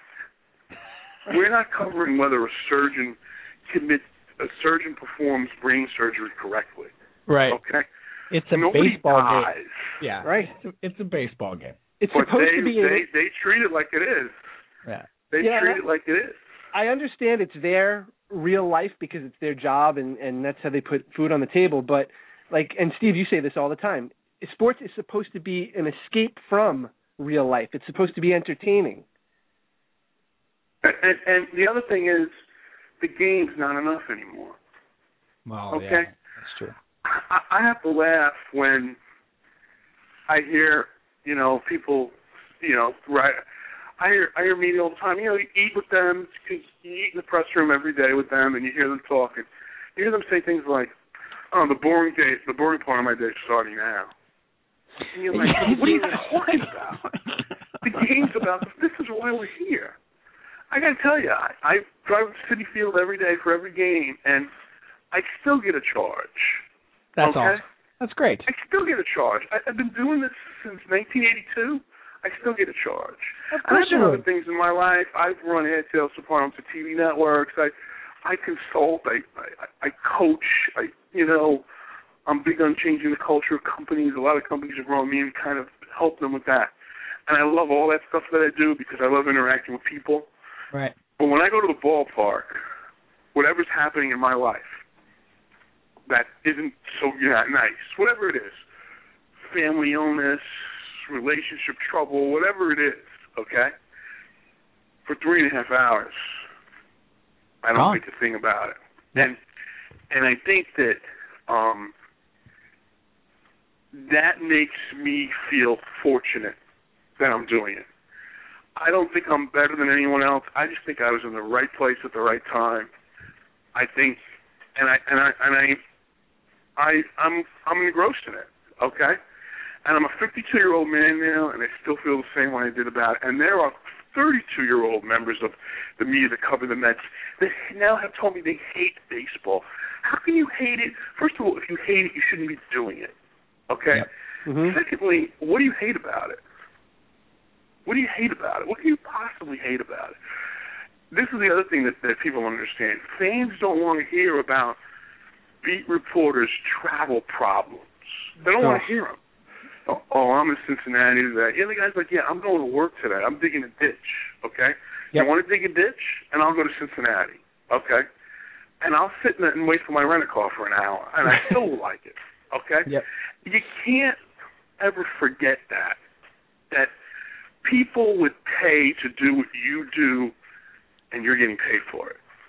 Yep. And that doesn't mean I don't have my bad days where I'm like, ugh, I wish I was on the beach somewhere. I wish, call my girlfriend up and just, go to, Bermuda for 2 weeks during the baseball season.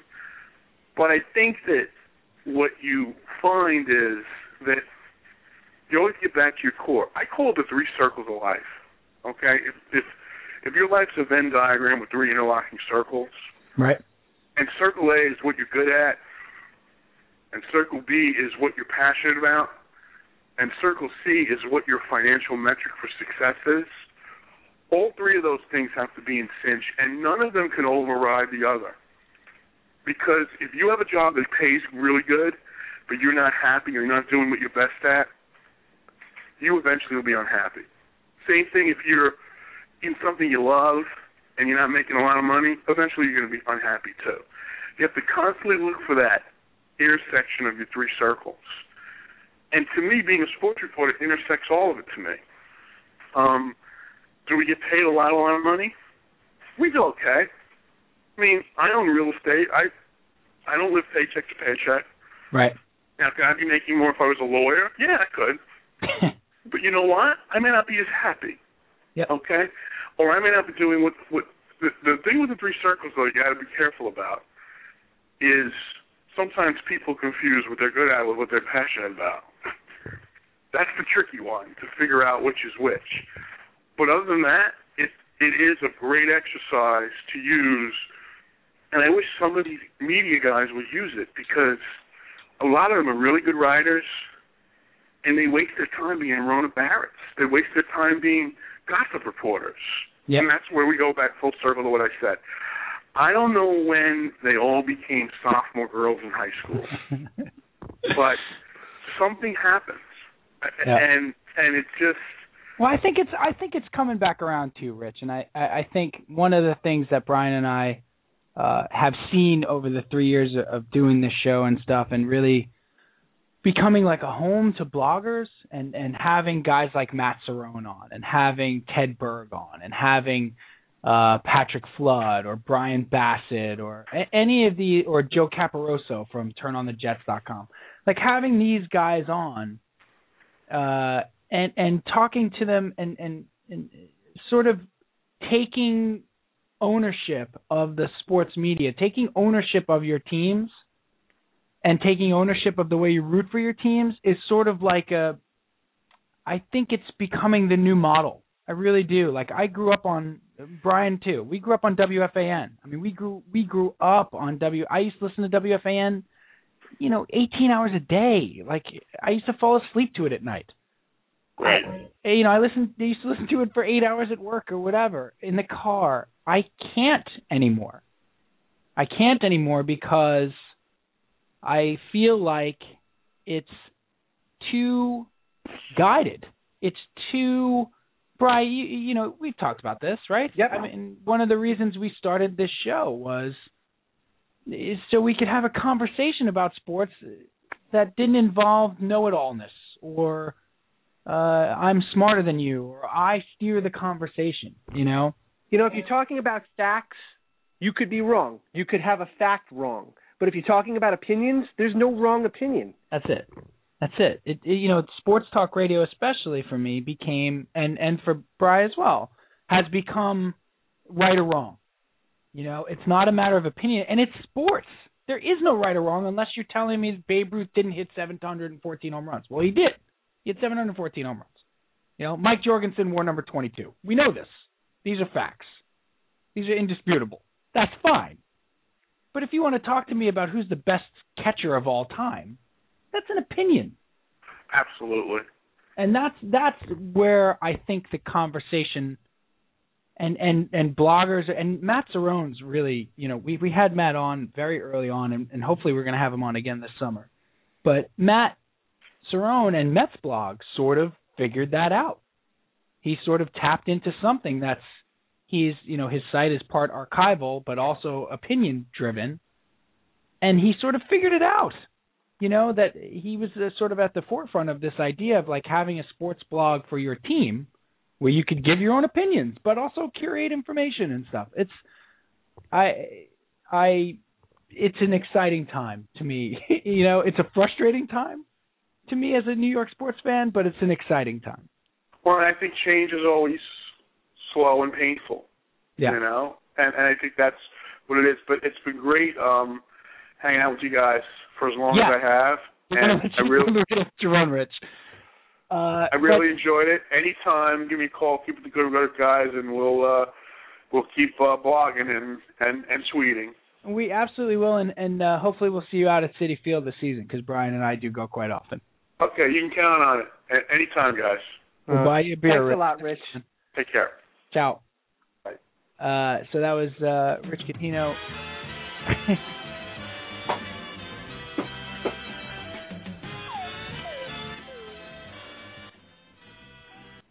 That was a good drop right there, Peach. What a spot. He's great. I mean, that was just fantastic. Can't thank Rich enough. Yeah, I'm doing the Venn diagram, and I can't fill in. I have nothing to fill in the third circle. I think I did it wrong. Get him back on the phone. Use cheese. That's both what you're good at and what you're passionate about. And probably fits into a financial metric, too. Cheese was amazing. I like that guy. Yeah, we need to have him on again. That was fantastic. What a boy. Did we talk a little Super Bowl? We have to talk a little Super Bowl because it's the biggest sporting event of the year, and it just happened. Right. And we have stories to share about our Super Bowl watching experience. So let's wrap up Rich this way and say, wow. Yeah, can't thank Rich enough. He shed a lot of light on things that we're passionate about, and it was just great to get some insight from somebody who's there every day. You know, he's been there for 30 years, and it's almost as if he's listened to the show before. Well, he's on. It's a treat to have somebody that's there every day be on the same wavelength as us. Yes, I mean it's amazing. That was really, really a great conversation, and that's what we were hoping for, and that's what the show is about. And again, we want to thank Rich tremendously. Tremendous thanks. Huge thanks. How about we just go with big thanks?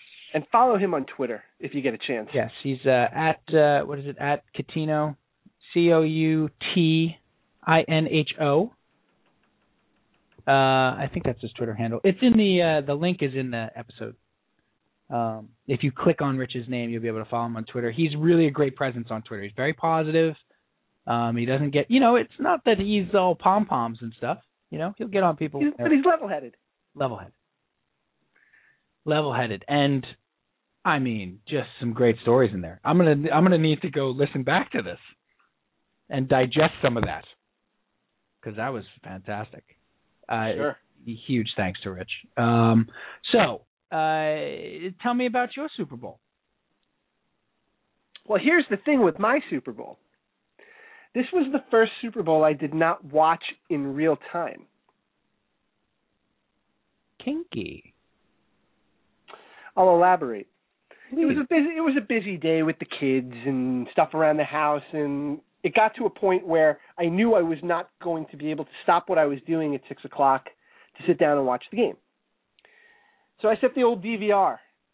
I said, I'm going to set the DVR. I'm going to watch the game. The old DVR? The old DVR, not the new one. So you didn't use the new DVR? No, I used the old one, and that's probably where my problem was. You used DVR Classic. I did. DVR 2.0. DVR 2K. So I set the DVR. Does that DVR have Charles Dolan on the cover? It's got really big buttons on the remote. And you have to get up and walk across the room to... Right, it's the huge remote that they used to make for people who can't see well, like for old people. It's the old people remote. It's actually the same size as the television. It just sits right next to it. It's like the remote is the size of an iPad. It's this huge DVR Classic. Okay. Yeah, and it's slow. Very slow. Fast forward. You can't. No. There's not much you can do. No, but I was able to record the game. And I thought, well, you know what? It did have this feature. I'm going to be slick here. I'm going to add the 30-minute extension. Because who knows what could possibly happen. What could happen? Right? I said, let me add the 30-minute extension. That'll cover me. It'll be fine. It'll go till 10:30, and I'll be able to sit down and watch the game. So I finally get to watch the game. It was like 8:30 before I finally was able to sit down and start the Super Bowl. 8:30, and I'm watching the game, and it was complete operation shutdown. No Twitter, no Facebook, no the phone. I mean, our chat room was blowing up. I got back to it at the end of the night. There were 182 messages. I wasn't involved in any of them. I completely isolated myself. We thought we were concerned. I know. Well, we were about to send out a search party. I couldn't even get in and say, hey, listen, I have it recorded. I didn't want to take a chance. It's a Super Bowl. This is not, game number 42 of the Mets season. This is the Super Bowl. So I'm watching the game. And then, of course, there's the power outage in the middle of the game. So spoiler alert, if you haven't seen the Super Bowl yet. Wait, there's a power outage? Oh. What? Oh, you haven't seen it? I had no idea. Oh. That was my story. What? My story was I haven't watched the Super Bowl yet. So you didn't even know what happened? I didn't even know there was a power. All right, well, I'm not going to ruin who won. No, I'm joking, of course. I know. So it finally got to like the fourth, and now it's the fourth quarter, and the 49ers get the ball back, and they're driving down the field. And for whatever reason, I was like, I was getting into it, like, this is the last drive of the game. This is going to be great. And I figured, let me go get a drink real quick, and I hit pause on the recording. Right. So I pause it, and to my horror, at the bottom of the screen where the bar is, which tells you like the status of where you are in the recording. I love where this is going. The recording was to have lasted 4 hours and 30 minutes. When I hit pause, I looked down at the bar on the bottom, and it said 4:29. When I tell you my stomach dropped down to my knees. That's what you get for using DVR Classic. What? Wait, what? This is... And now I'm nervous, so I hit play again, and I watch a couple more plays. And I don't know if it was the 2-minute warning. I'm hazy on this because it was so traumatic. It was either the 2-minute warning or it was a play where Kaepernick kind of rolled out and ran out of bounds. He ran like 15 yards, ran out of bounds, down to like the Ravens 20 or somewhere in that area. At that point, it freezes, and a box comes up and says, "Do you wish to delete this recording?" You lose. Good day, sir. You get nothing. So I did not. Now, luckily, it is the year 2013, and within seconds, I was able to find out what happened. Right. Well, that's what I was going to say. You're not going to be hard pressed to find Super Bowl highlights. Yeah, I did find out that what happened, but it was very funny that I invested delete this time, and the game ran out with 2 minutes left. At the critical juncture.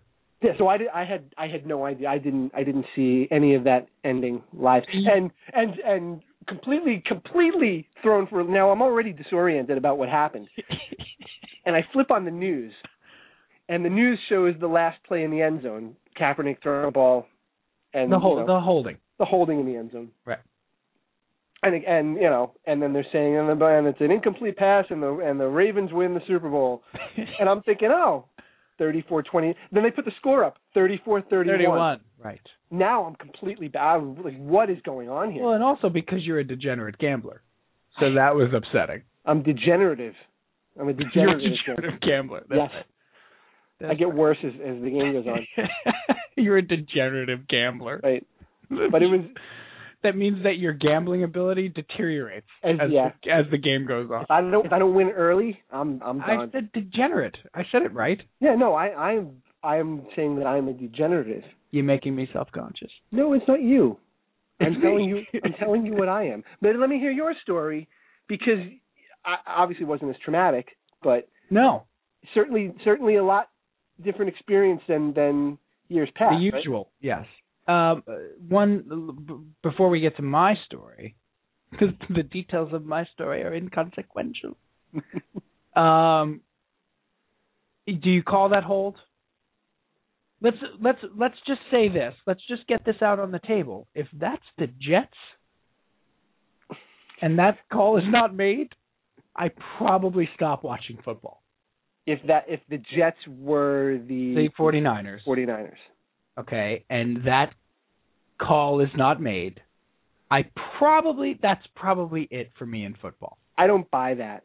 That's either that or I'm getting arrested. I would see something like that more. You're going with the latter there. I could see some sort of trouble happening with you. Yeah, that would be bad for me in football. That would be it, I think. I think I would wrap. I don't think I would watch football. I don't think I'd be able to watch football anymore. I don't think a judge would allow you to watch football anymore. That's right. You're saying restraining order between me and football. I think there might be a moratorium on Sam Pete and the game of football for some time. Yeah. But that being said, it was a hold. But do you call it? They weren't calling it all game. We know it was a hold. Do you call it? Yeah, let me rephrase. What was that? Do you have a problem that they didn't call it? I don't. I think the reason I didn't have a problem mainly stems not the Jets. A, and B, it stemmed from the fact that I really didn't want the 49ers to win. Right. That's I dislike both those teams very much. Yeah, and we talked about that going in. It was very difficult to have a rooting interest, but it turned out to be a great game. It turned out to be a tremendous game, and I don't have a problem with them not calling the hold there because they did let things go all game. Mm-hmm. And you have a situation where it's an example of the referees would have decided that Super Bowl if you make that call. And they would have gotten criticized for that too. And I'm not entirely convinced he catches the ball without the hold. That's my big thing. Right. My big thing is, yes, was it a hold? Absolutely. If you're Crabtree, you just have to go down. Now, I know that's so hard to say to Michael Crabtree. You're about to win the Super Bowl. You're going to make the big catch on 4th and goal from the 7, and you're going to be the guy and be the hero and stuff. But the minute that the DB puts his hands on you, you just should go down. Go down. You will get the call. But all that aside, I'm not sure it was a catchable ball. I can't give the 49ers the game, in essence, on that play. It's not like it was in his hands. It's not like he went up to get it. It's not like he was torn down and as he went to get the ball. I agree. And I'll throw something else into this, too, regarding the officials. Cumin? What? Sorry. What am I throwing? Paprika? Sorry. Some sort of spice. Yeah. There was already controversy, or maybe not so much controversy, but there was going into the game with the selection of this particular individual as the referee for the game. There was already some questioning going on about the merits of their, were they good enough to be on, officiating the biggest game of the year? Was it a residual effect of the lockout or the strike or whatever? Right. And were they penalizing guns? Ed Hockley. Oh. So now, if the storyline becomes they make that call, it's going to be a field day. The entire game is going to be overshadowed, and the story will only be the officiating. I totally agree. And to your point, it wasn't a catchable ball, so I'm okay with it. I'm okay with the non-call. That was in the air. I mean, that was up for debate. It's up for debate whether that was a catchable ball. Yes, it's a fade pattern, which, by the way, offensive genius. That was like the Brian Schottenheimer playbook came out, apparently. The offensive genius got a little tight when they got inside the 10-yard line. Here's what drove me nuts. I'm watching that, and I'm looking at Twitter. So I have Twitter going at the same time, which is fun. Again, watch the game, you have Twitter. This is like a good Twitter thing because you're seeing people's instant thoughts. But I wasn't too heavy into Twitter, just looking at it briefly. And somebody said, oh, you don't want to score too fast when they get the 1st and goal at the 7. Right. I didn't know that. That's right. So they get 1st and goal at the 7 with 2 timeouts or one timeout, but like the 2-minute warning, lot of time. They maybe get 1st and goal at the 7 with like 2:15 left or something like that. And you don't want to score. They're going to score too fast and leave the Ravens. You score, and you score immediately. It's the Super Bowl. Yeah. You were down by 5 points. You scored toot sweet. You get in the end zone, and they had to take a timeout because they were taking such a long time before the 3rd down play. You score. No. You're not winning. You're not ahead by 2 points. And you don't want to score a touchdown or you're not ahead by a point, say. You don't want to score a touchdown too quickly, go up by 8, and give them a chance. You know what? If I'm 2 minutes away from the end of the Super Bowl, I'll take the lead. I'll take my chances with the lead. Take a lead. I'm okay with that. And put your all-world defense out on the field. Oh, right. Right. Put one of the best defenses in the NFL out on the field. The vaunted 49ers defense. Right. You score. Toot sweet. They took forever. And then they come out of the timeout. Kaepernick is moseying on up to the line. He doesn't like the play call. He's forced to use their last timeout on a dead ball. Good job, everybody. So he can't run now. They come out of third down with a rollout play to the right. How do you roll Colin Kaepernick outside of the pocket by design around the goal line? You only give the defense half the field to defend. And you have basically one receiver in the pattern there. With Michael Crabtree, who's at the 2-yard line, by the way. Not even in the end zone. Right. Like, what are you doing? Oh, man. Shoddy 2.0. They deserve to lose that game just based on their performance at the end of the game. Absolutely. But let's not take away from the Ravens defense. I'm taking away from the Ravens defense. You can't take away from the Ravens defense. I've done it. You can't. They did a great job taking the weapon away. They called a great defense at the end. They did a good job. I mean, if you said to John Harbaugh, though, I can't even talk about the Harbaughs. If you said to the Baltimore Ravens defense that on those last 3 plays, we got first and goal from the 7, and we're not going to design a run for Kaepernick. We're not going to run the read option. And we're going to throw a fade on 4th down to a receiver not named Calvin Johnson. Bri, I sign for that every time. I sign for that. I send a nice thank you card. That would be great if John Harbaugh did that. Like a gift basket? Like at Christmas this year? Or at it's got to be before Christmas. Like at Thanksgiving. And he just he writes in the card. Or no, like Harbaugh's birthday. Let's say Jim Harbaugh's birthday is before any of the major holidays in the season. Hey, by the way, thanks, man. Those play calls at the end, I know what you did. You did the Gina Davis in League of Their Own. You dropped the ball on purpose. Yeah, well. So I could be the hero. I don't know. Looking at the way Jim Harbaugh reacted, I don't believe he did that on purpose. I'm saying John Harbaugh should do it just to needle his brother. Oh yeah. The last thing, and then I'll tell you about my experience real quick, and then we'll bring PJ in here because I have to talk to him about Sound City, and about Mel Brooks. Never thought I'd say those two things in conjunction, or in succession. Not secession. They're not leaving the union so much. We're in the 6th session. We're in the 6th session. And I've heard this comment a lot, and I totally agree with it. And it just further confirms my extreme dislike of Jim Harbaugh. His reaction after the game. If you can't lose gracefully to your brother, to your own brother. Yeah. You may not be a good guy. I don't care for that. It's your brother.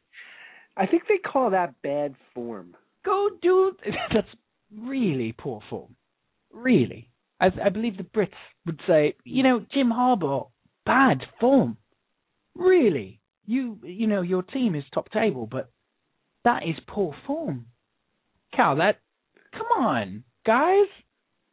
I know. It's your bro. I know. Hug it out with your bro. What would have been great is if he got in a Jim Schwartz fight with his brother going off the field. Well, if John gave him a wedgie and a wet willy. Here they come to midfield for the post-game noogie. And, of course, John will get to deliver that noogie. He's the older brother, too. To Jim, right. So my experience, real quick, just a different deal. When you realize that I've gone to my fair share of Super Bowl parties. I enjoy that, the celebratory nature of the Super Bowl. So in the first quarter, Teresa was out shopping, grocery shopping, and I was home with Wes. During the Super Bowl, she was During shopping. the Super Bowl, of course, wow. Shopping. That's got to be extremely productive. On Super Bowl Sunday, there's got to be nobody in the supermarket during the game. She was done in like 25 minutes. Wow, that's a great idea. At a run of the place. And it's like when you win a contest and they shut the supermarket down. That's right. It was like speed shopping. That's right. like that game show. Remember that game show they used to have in the grocery store? Supermarket Sweep. Supermarket Sweep. Right. That's exactly what Teresa was like. You've got 5 minutes to clear the shelves of whatever you can fit in your cart. Go! Actually, it was like the opposite of that. Like she could have taken 5 hours in there. A very leisurely experience. In there, she's reading ingredients. They had restocked the tortilla chips. She was having a party. Magnificent. I think they set up a little cove, like a little Copacabana there for non-football fans. They were eating cheese. That's brilliant. So I'm watching Wes, making him dinner. I got the game on. We're watching it, me and Wes. He's not interested. No, not yet, huh? I mean, he's watching it. He must have loved the commercials, though. And then he's yelling Peppa Pig. Daddy, Peppa Pig. So in the first quarter, I'm making some pasta nice for him, little macaronis. The elbows? Linguine, like a spinach linguine. Oh, ooh! Yeah, like a for the kid. Yeah, wow. And then I use I use the 4 cheese, obviously the sauce. I didn't have time to make gravy, obviously. So I use the classico 4 cheese. By the way, I mean, is there a better jarred sauce? Vincent's. Oh, no, erroneous. Really? Yes. Really? Vincent's garlic and oil. Not garlic and oil, roasted garlic. I'm just waiting for PJ to yell at us. Well, just the mere concept of jarred sauces. No, I think he's going to be okay with that. Yeah. What I will tell you, though, is I bet you he does not think Classico or Vincent's is the best jarred sauce. No. I would guess that it would not be ragu. No, it's definitely not Prego. It's not Ragu. PJ, where are you? This is the ultimate time you're supposed to jump in and be the third man in the. There he is. Here he comes. Nice hat. Hey, what's the goal? How you say? You're liking a trip? You're taking a cash. The cash is a nice. The trip is a nice. Pidge, you have to get a jar spaghetti sauce. What are you doing? We like a small brand called Talarico's in a pinch. Nice. And I also will buy Mario Batali's sauce. Really? Italy? Yes. Italy. I like how delicately you said that, Cal. Well, that's what when I think of Mario Batali, I see him like if he's explaining his restaurant. It's Italy. It's Italy. All right, and that's the Talarico. Do you know the family? Are they up on Are they over in Red Bank or something? Like, are they local? They might be from Jersey. Yeah. Yeah. This is our sauce, all right? Would we also shake down? would we also shake that open for Talarico? Tutoroso. Tutoroso. It was very good. Well, we have a problem over here at the PJ house in that we do have to watch the sodium. And jarred sauce can be a little bit offsides. So what you're saying is it's great I gave it to my kid. That's what you're saying. Your kid can take it. Right, you can't. Don't give it to your father, is what I'm saying. So I'm making the macaronis nice. I got some vegetables, some fresh broccoli, cauliflower that I got a little oil and a little garlic in a pan. I'm heating that up and I'm cooking that and I'm mixing everything together. And the game's on. Nice. The Super Bowl. The Super Bowl. I'm wandering in. There's a play. Oh, okay. That was the first half. And I got to get the food to Wes. I got to watch him eat. Got to make sure the thing's going on and he's eating and stuff. So it was a very different experience. I can't tell you I didn't enjoy it. I love watching my kid eat spaghetti, or linguine in this particular instance. Which it had to be. This is funny because I have a combo thing going on with the two. My experience with the two of your experiences combined. And let me tell you how it worked. Because I'm Mr. Mominate, making all kinds of food. The kids are running in and out. But at the same time, we have the game DVR'd. Right. For 6 hours, Cal. You can have 6 hours. Yeah, lesson learned. Right. I mean, that's less than a rookie mistake. And then what we're doing is when there's a great play or a great commercial, we're bringing the kids back in. I said, buddy, look at this catch. Because I'm really trying to get him to, like, he doesn't really watch a full football game. He may watch the first quarter and then his attention goes. And he wants to go do something else. So I'm bringing him back for all the great stuff. Right. And then we're all eating. Everybody's eating. And then we eat, and then they get bored, and they run out. I lure them back with more food, and I hit play on a great play. And it went fantastic. That sounds awesome. I got to tell you, I enjoyed my experience. It ended up at midnight with my son asleep on the couch because he had just dropped from exhaustion. He made it till the last 30 seconds of the game. And then we're like shaking him for the end. We're like, Dad, come on, man, come on, this is the end. And this is it. Was he cradling a football? Yeah. And he was in the coma. And a taco. He was cradling like a football and like a taquito. Did you make taquitos nice? Learn from me. We did wings. Oh, wow. We did nachos. Cal, what you've probably come to understand. They don't play at the Cachopo house. No, and I wouldn't even presume to joke about anything like that. Especially with food. They are not playing around. It is serious. At Cachopo Manor, it is serious. Can we call it the Cachopo Villa? Villa de Cachopo? We like to have plenty. Food. See, we Cal has a... Right.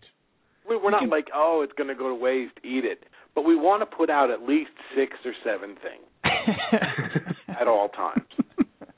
Because then it feels, to us, special. Yeah, it feels like family. That's nice. You're going to make me cry. Now, when you live in a house with 3 females, you don't normally get that excitement around the Super Bowl at all. No. So there was a point in the game, early in the game, where I was trying to watch it, and I had my daughter practicing her clarinet in the same room. And she's in 4th grade and just started playing the clarinet about 4 months ago. Right, so you're in the goose stage. Now listen, God bless her. She's trying. And as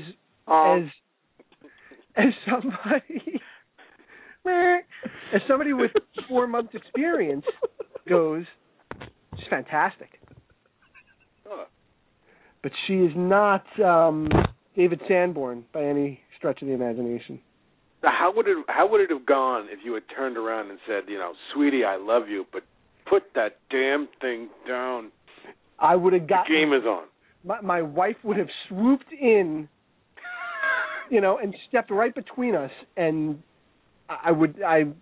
she might have just stopped recording the game right then and there on me. It's fair to say you would not be doing this podcast right now. I don't think I can do any podcasts ever. In the foreseeable future.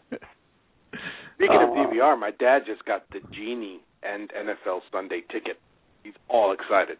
He just got it after the Super Bowl? After the season? This is like buying an air conditioner in February. My parents were unaware, because everything they do is auto bill, they were unaware that they were paying $405 for phone and cable until they had stopped and looked at their bill. And my mom calls me up. She's like, what do you pay? I was like, we pay less than half that, Mom. What are you doing? So they ran out and got DirecTV. They ran out and got DirecTV right after the Super Bowl. I mean, what are you paying for $405? What channels are they getting? I must know. All I could say is it was a bad deal. It was just the way they set up their phone, and the way they set up it's just stupid. Things that stupid. I could just see the sticker shock on. Oh, we just lost the over 65 demographic. There goes the Nebraska demo. Because apparently there are more old people in Nebraska than Florida. That obviously would have been where to go, Steve, you dummy. Wow. There goes the Florida demo. That's the joke, Peach. There's the comedy. I can just imagine your dad's face with the sticker shock of a $405 cable bill. Yeah. And immediately they signed up with the package. I mean, Right. You know the introductory package where it's like, well, it's $13 a month when you first sign on, and then we'll bill you later. Right. So they put it on the credit card, and everything they do just auto bills to the credit card. My mom's like, "Why? Christmas is over. Why are the bills so high?" I was like, this is so much though, like buying a Christmas tree on like February 6th. Right, they do that. Yeah, this when you get. Oh, we're about to lose the live feed, so let me just say special thanks to Rich Coutinho from WFAN.com, the Mets beat reporter, for joining us in a great segment. Thank you so much, Rich. And also check out www.rtusports.com, check out bluehavennyc.com, and please go to iTunes and check out the podcast. Search Ready to Unload and subscribe, please. That was terribly radio-y. Oof. Please. I don't care for myself. Why am I Johnny Radio? Hey, listen, guys. You know what? You had a great first 90 minutes, but now I think you're just running out of steam. That's what it is. 90? I thought we were good for more than 90. 2 hours. What are you talking about? Yeah. No, you know what? It was awesome. It was freaking awesome. Hey, listen. What a great interview. Take your sorries. Put them in a sack. That's the thing. That's the saying. I do want to do the fun load. Should we play the fun load music? Yes. There's no fun load. I feel like you can't do a fun load. There is a fun load. Oh, you're dying to talk about this. I am dying to talk about it. I'm going to talk about it, but I can't find the fun load music. Where is it? I'm playing the fun load music. I don't care. Well, you got me looking for it. I know. Need you to sing it? There it is. PJ doesn't sing anymore unless money is involved. You can make it louder. It's okay. I didn't touch it. Blog Talk Radio just did that. Well, it's like executive producer just stepped in and taken over the controls. Apparently the suit's upstairs. Fun. Let's talk about infrastructure. I think I heard Gavin McLeod in that one. Let's talk about infrastructure. Yeah, remember when we used to do that? We used to try to figure out who we heard in the fun load. Out for justice, I'll tell you, is what it is, not out for structure. That's Steven Seagal. I think I heard Steven Seagal in that one. He was absolutely in that one. You would be right. Voice. I did want to talk about the Mel Brooks WTF. And also about Dave Grohl's documentary Sound City, but I think we may be doing a bit of a disservice if we don't continue the jarred sauce conversation. We can always go back to the WTF. It's not with Mel Brooks. I haven't listened to it yet. We need to have a regular segment on this show where we just praise other podcasts who are just doing it so well. Yeah, I have no problem with that. Tonight we'll be stealing from. Here's the very cool thing about WTF is that it started. Seriously, it started at the same time that we did. We started and I'm not in any way, shape, or form comparing us to a podcast that has 2 million listeners a week or whatever. That's not my point. I started listening to WTF in December of 2009. He had done 3 episodes at that point. He's done 350. I've been listening. You got some street cred. No, it's not. Well, yeah, but it's not a matter. We started doing this show in December of 2009. I didn't even know what a podcast was really, and I've been listening to WTF You just walked for that past whole your time. laptop and the mic was on. That's all that happened. Right. That's right. We were trying to do a live radio show with call-ins. Yeah. And you know what? Starting that from the ground up, really easy, by the way. Yeah. Starting that with absolutely no following and expecting phone calls. Worked well. Go back and listen to them. They really worked well. They hold up these days. Very easy. I wiped them. They're gone. Oh, he's good. But out of these 350 episodes, this is just a magnificent episode. And it's probably because I have a personal tie to Mel Brooks or whatever, and a personal affinity and story about Mel Brooks that... I disagree. All right. I disagree that that's the reason why that episode was so good, because I heard it. You don't agree that I have a personal story with Mel Brooks? I completely stipulate to all of your love for Mel Brooks, but I'm saying the reason why the episode soared, I have different reasons. That's all I'm saying. But do you know my personal story with Mel Brooks? It's not that I'm just a fan. The bathhouse? No. No, that's Albert Brooks. I'm sorry. That's right. That's Derek Brooks, linebacker for the Tampa Bay Buccaneers. You know about I got to meet Mel Brooks, and Mel Brooks blessed my wife and I on our first date. And my wife was producing or was the assistant general manager at the Hilton Theater when Young Frankenstein was being produced there. I am a lifelong Mel Brooks ridiculous fan. Blazing Saddles is a top 5 movie of mine of all time. And when Teresa and I first started dating, she was the assistant general manager at the Hilton Theater. Mel Brooks was there with Young Frankenstein. They were in production. He took a shine to Teresa. He liked her quite a bit during the production process and the rehearsal process. She told him about me. I have met a guy, because he used to say to her, "Is there a guy? Is somebody special?" Well, actually, I met somebody. He's pretty cool. And then at the cast party right before the opening, on one of our first dates, on a boat in the Hudson River that went around Manhattan, Mel Brooks was there, and she introduced me to Mel Brooks. And he said, "Is this the guy?" And she said yes. And he said, "I like this guy. I like this guy. I got a good feeling about you two kids. I like this guy. You're very tall. I like this guy." And I said, friend, sassafras. I had nothing. Couldn't dump her then. No. It looked like an he blessed us. And then we saw him at the opening night at the opening night party, and Steve, Teresa, how are you guys? And the man was a sweetheart. So that's why I have a personal connection to this. Right? And it took every ounce of my being not to quote a movie back to him.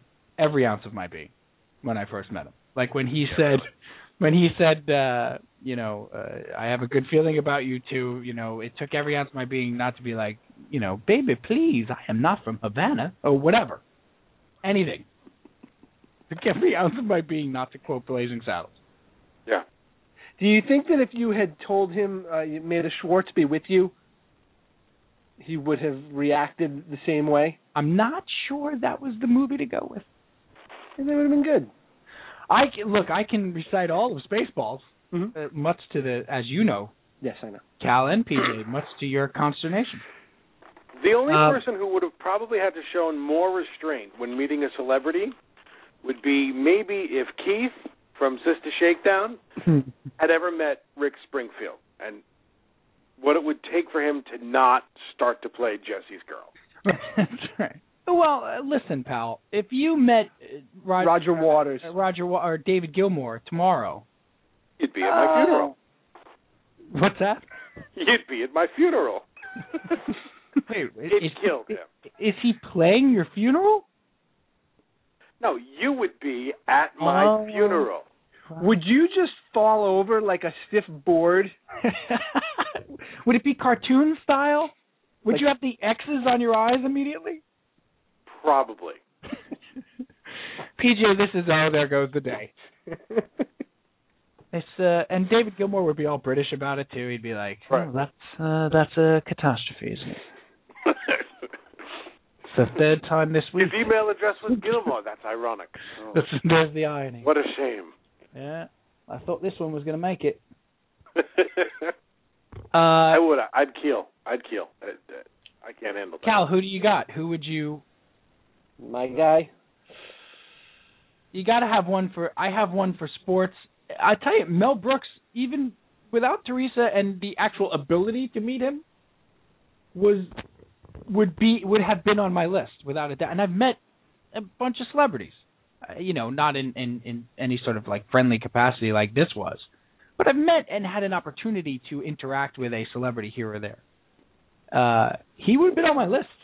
He would have definitely been on my list. I don't think I would be that cool if I met Robert De Niro. All right. Okay. Wow. A little bit. Right. It's nice to meet you. This guy's falling down. Believe us? Believe us, this guy fell down. Come over to meet me. Falls down. All right. What's your name? What's your name? I'm already intimidated. Guy falls down.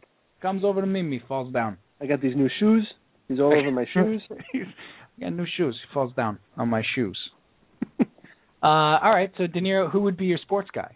My sports guy would probably be Piazza. Is that right? I think so. Or me? No. Be Keith Hernandez. Yeah, mine probably Keith too. Be Keith Hernandez. I would just have so much. That was the problem with meeting Mel Brooks. Like, I had so much that I wanted to say. Right. And how many minutes do you have? Right. And I've got 2 minutes here at best. It was great though. What just a lovely. Peach, who do you got? We obviously know Gilmore. You see him, you fall down. Well, you know what? These ones are going up. You get a little dumbstruck. My thing is I'm a crier. I cry very easily. So actually, I'd probably start weeping if I met Waters or Gilmore. I would. I'd get a little choked up. I almost got choked up. I worked a couple of times with Bono and the Edge. Oh boy. Security and whatnot. And one of the times we were standing around with the two of them, and the other two guys were there, but they were farther away from me. The other two guys, those clowns. Because they were farther away. The aura, the essence that was coming off of Bono and the Edge was rattling me. I was really having a bit of a time to pull it together. But sports figures, you're going to giggle. Well, maybe not because it's me. I would flip out if I ever met Meadowlark Lemon. Does he count? Really? Of course he counts. I used to love the Harlem Globetrotters, man. Love them. Meadowlark Lemon. If I met Meadowlark Lemon, I would salute. This is the second time in about 8 episodes, though, that Meadowlark Lemon has come up for you, by the way. Wait. No, it hasn't, has it? Oh, yeah. Meadowlark Lemon. Oh, that's... PJ. I like that guy.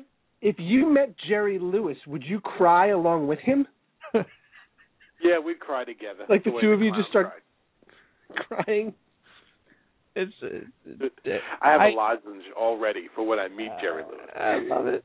You need a lozenge? You keep a lozenge on you at all times, especially over in case we cross paths.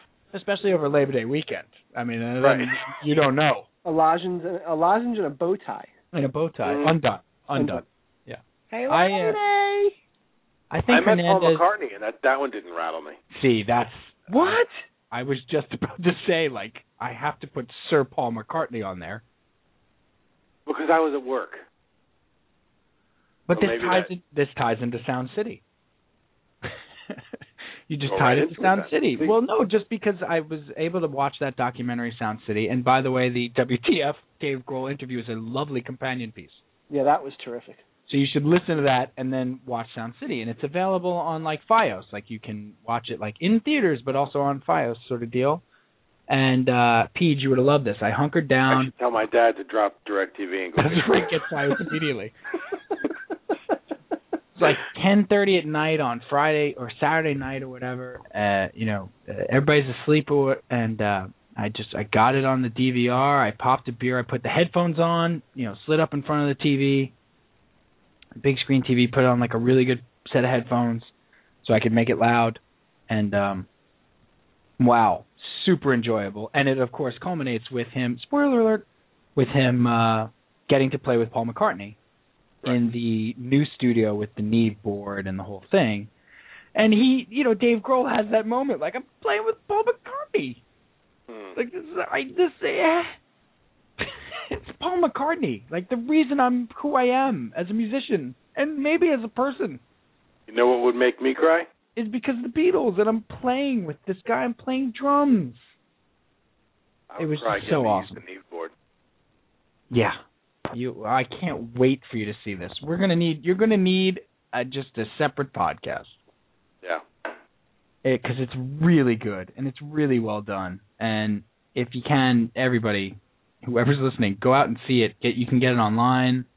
I think it's like $13 or something like that. It's so good and enjoyable and like just speaks to the idea of making music with people. And you know what you're going to love the most about it, Peach? You know the guy you're going to love the most, besides Rick Springfield, who comes off amazingly well. I love that guy. Yeah. And is really a good musician. He really is. Is Trent Reznor.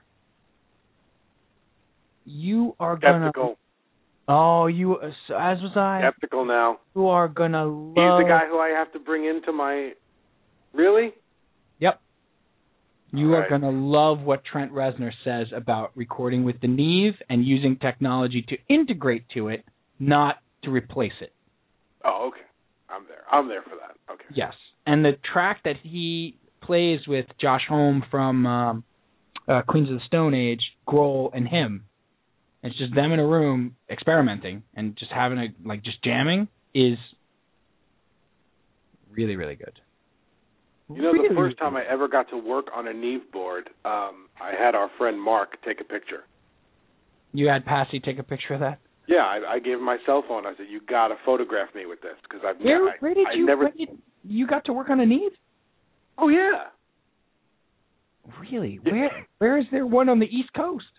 Not only did I get to work 51st Street to 52nd Street. Not the place where we recorded that demo. No, that was not a Neve board. No, that was a board. Cal, that was a great recording session, though. That was a cool recording studio. Wait. Do you know who I recorded through the Neve? No.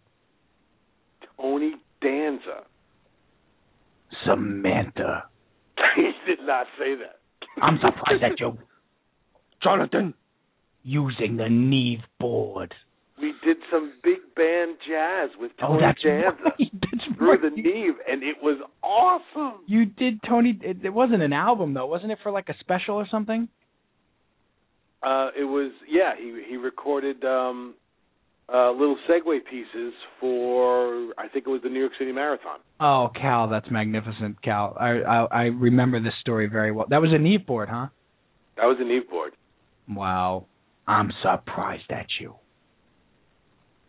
And we went back afterwards. This is getting a little bit too inside. We went back afterwards with some tracks that Passy had with him. Right. And we started to put those through the Neve board too. Just to check it out through the Neve. Oh.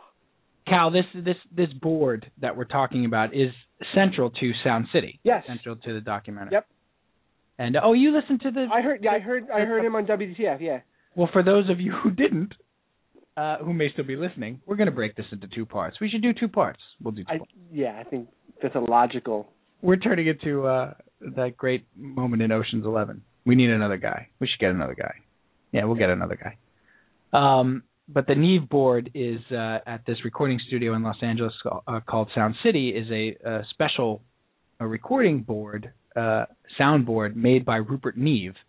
And there are very few of them, I guess, left, right, Peach? Like there's... I mean, this one was this one was very special because it was custom made for like $75,000 in like 1973. Right. And The one that we worked on was 70s also, and it was handmade. Yeah. But I don't think it was custom spec. I don't think it was a custom spec knee board. It was just one that he made. And you record to tape on these boards, and the sound is amazing. But you guys, must see, please. I'm begging you. Definitely check it out. I'm surprised at you. See? Angela, you look beautiful, especially through a Neve board. Now, I have to tell you, since we are talking about other podcasts, there is another great Mel Brooks interview that just happened. Uh-oh. On Nerdist. Do you listen to Nerdist? Oh, okay. Yes. Cal is. I'm not so much. Well, big on the Nerdist. You should go check out some Nerdist because they did a great one. Nah, I'm a WTF guy. That's it. Now, all right, well, be a jerk about it then. Wow. Now, WTF... Mel Brooks means so much to me, but if Mark Maron didn't talk to him, then I don't want to hear it. But he followed up the interview with Mel Brooks with one with Carl Reiner. Yes, that's today's, which I haven't finished yet. Okay. I started it today, and it was really good. I had no idea that Mel Brooks grew up in Williamsburg. And he grew up on the South Side. He grew up on South Fifth in the same neighborhood that my parents and grandparents and great-grandparents all grew up in. So you guys will love this because you know my dad. Although those of you out there don't. But my dad grew up in Brooklyn, in Williamsburg, Greenpoint area, and went on to be a police officer there for 31 years on South Fifth in Brooklyn. And I texted my dad while I'm listening to the Brooks podcast. And I go, Dad, did you know Mel Brooks was from the South Side? He grew up on South Fifth. My dad goes, yeah, 365 South Fifth. Wow. I guess he knew. He knew. He did. It was great. I think what I like the most about it is that, and Maron says this, there's a lot of stuff on Mel Brooks. He did his homework, and he tried to engage him and get him to talk about things that he doesn't talk about a lot. And he was successful. That's why that it's a special one. Exactly. Because Maron took more care pre-interview than he has ever done, I think, with any guest. Yep. Absolutely. He was really, really prepared. Yep. And that's part of his thing. He doesn't prepare. You know, that's sort of part of the allure and the charm of the interviews is that they are very off the cuff. Usually it's somebody he knows. You know, he did some prep for like Jonathan Winters. He did some prep for Shelley Berman. You know, some of these guys, but nothing like this. And you could hear the reverence in his voice. But he did prep for Shelley Berman because he didn't know what exactly to ask him. He did prep for Mel Brooks because he did not want to conduct the same interview that everyone else conducted with him. Which is, you know, let me set up Mel Brooks to tell me a hilarious story. Yeah, that's exactly right. And there's enough of that out there. And he got it. He got it. Yep. Yeah. He got. Cal, you're gonna go crazy. You're gonna love it. I never heard Mel Brooks say in any other interview, and I've been watching a bunch of them because he's all over the place right now. Yes. I've never seen another interview where he says, I'm so glad you brought that up. Yeah. You know? He says it to Maron over and over again. I'm so glad you're asking me these questions. There were a bunch of those. There were a bunch of, oh, wow, oh, you know, like genuinely, like, surprised. Like, oh, that's what a great question. Almost makes me want to prepare to do this show now. See, because of the results that he got. I feel as if now if I put at least 4 minutes into this thing, we might have a better podcast. You don't prepare for our show? Let me tell you about Nerdist. The reason why you got to listen to Nerdist, in the last 2 weeks, they did Dave Grohl. Yep. It was an excellent interview. And Mark Hamill. Oh, boy. Well, that I have to listen to. Okay, fine. Yeah, speak out to Nerdist. And they did a fantastic one with Malcolm McDowell and Paul Williams. See, now you've lost me now. I can't. Paul Williams. Paul Williams. I love that merited you yelling at me. Well, because I don't know. How can you be lost on Paul Williams? The guy wrote Muppet Christmas Carol, dude. Okay. if I must. Cal, what were you going to say about PJ preparing for the show? I think that if you prepared for more than 4 minutes, it would feel too canned, and you'd lose that effect. Yeah, 3:35 tops. 4 minutes is just way too much. No, that's... If you put a good solid 2:45 together, I feel like we're in like Flynn.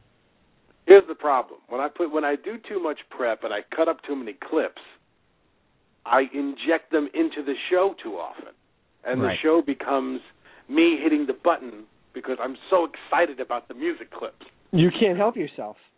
It's better when I have nothing. Right, that's true. That's a good I would agree with that. You're one of the great improvisers, as we discussed the last few weeks. You're one of the great ones. Whenever you bring up improv, I'm just going to say yes. Yes, and there it is. Yes. No, I'm never going to say and. Right. So you were in Vietnam, yes.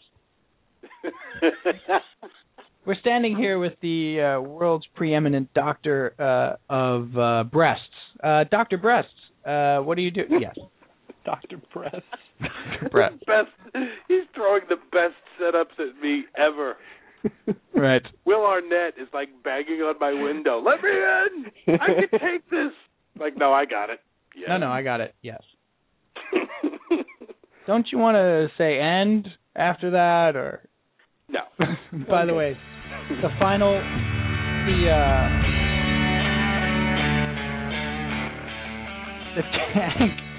the tag on the improv group thing was PJ, you coming up with the home improvement. And they only do sketch comedy from Tim Allen routines. That's right. But Richard Karn is not allowed to be in the group. Right. Everyone in the group can do Tim Allen's gorilla voice. It's not yes and, it's oh. PJ, final unload. No album this week. Oh, I man. just want to say, if it snows real heavy, be safe. All right, a public service announcement. The more you know. And that's one to grow on. Thanks, Beach. Cue the rainbow and the star. Cal, final unload. I will take the recommendation angle this week from PJ and throw out a television show that just started last week that if you're not watching it, get in on it now because it's terrific. It's called The Americans on the FX network. It's about Russian spies living in Washington, D.C. in 1981. And it's fantastic. And you ready for this? Guess where it shoots? Where does it shoot? In Bayside. No kidding. They shot around the corner from me the other day. Really? Yep. Wow. Great show. They shot on Bell Boulevard. they were. So that wasn't the Kremlin? Wait a minute. Oh, that's Donovan. That's not Moscow? No. No, it's Queens. You know, I'm an expert on 1980s Russian spies.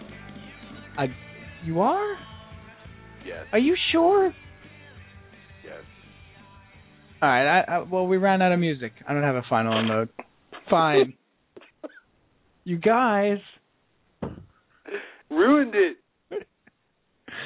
I'd like to thank Rich Coutinho for joining us. We've been trying to get Rich for a really long time, and he was magnificent. I can't wait to listen back to this. Everyone's leaving. No one's listening. They only care for the snacks. Okay, we finished the exit music. Just say goodnight, guys. Yes. Tell that snow. Good night, everyone. Enjoy Snowpocalypse. Good night.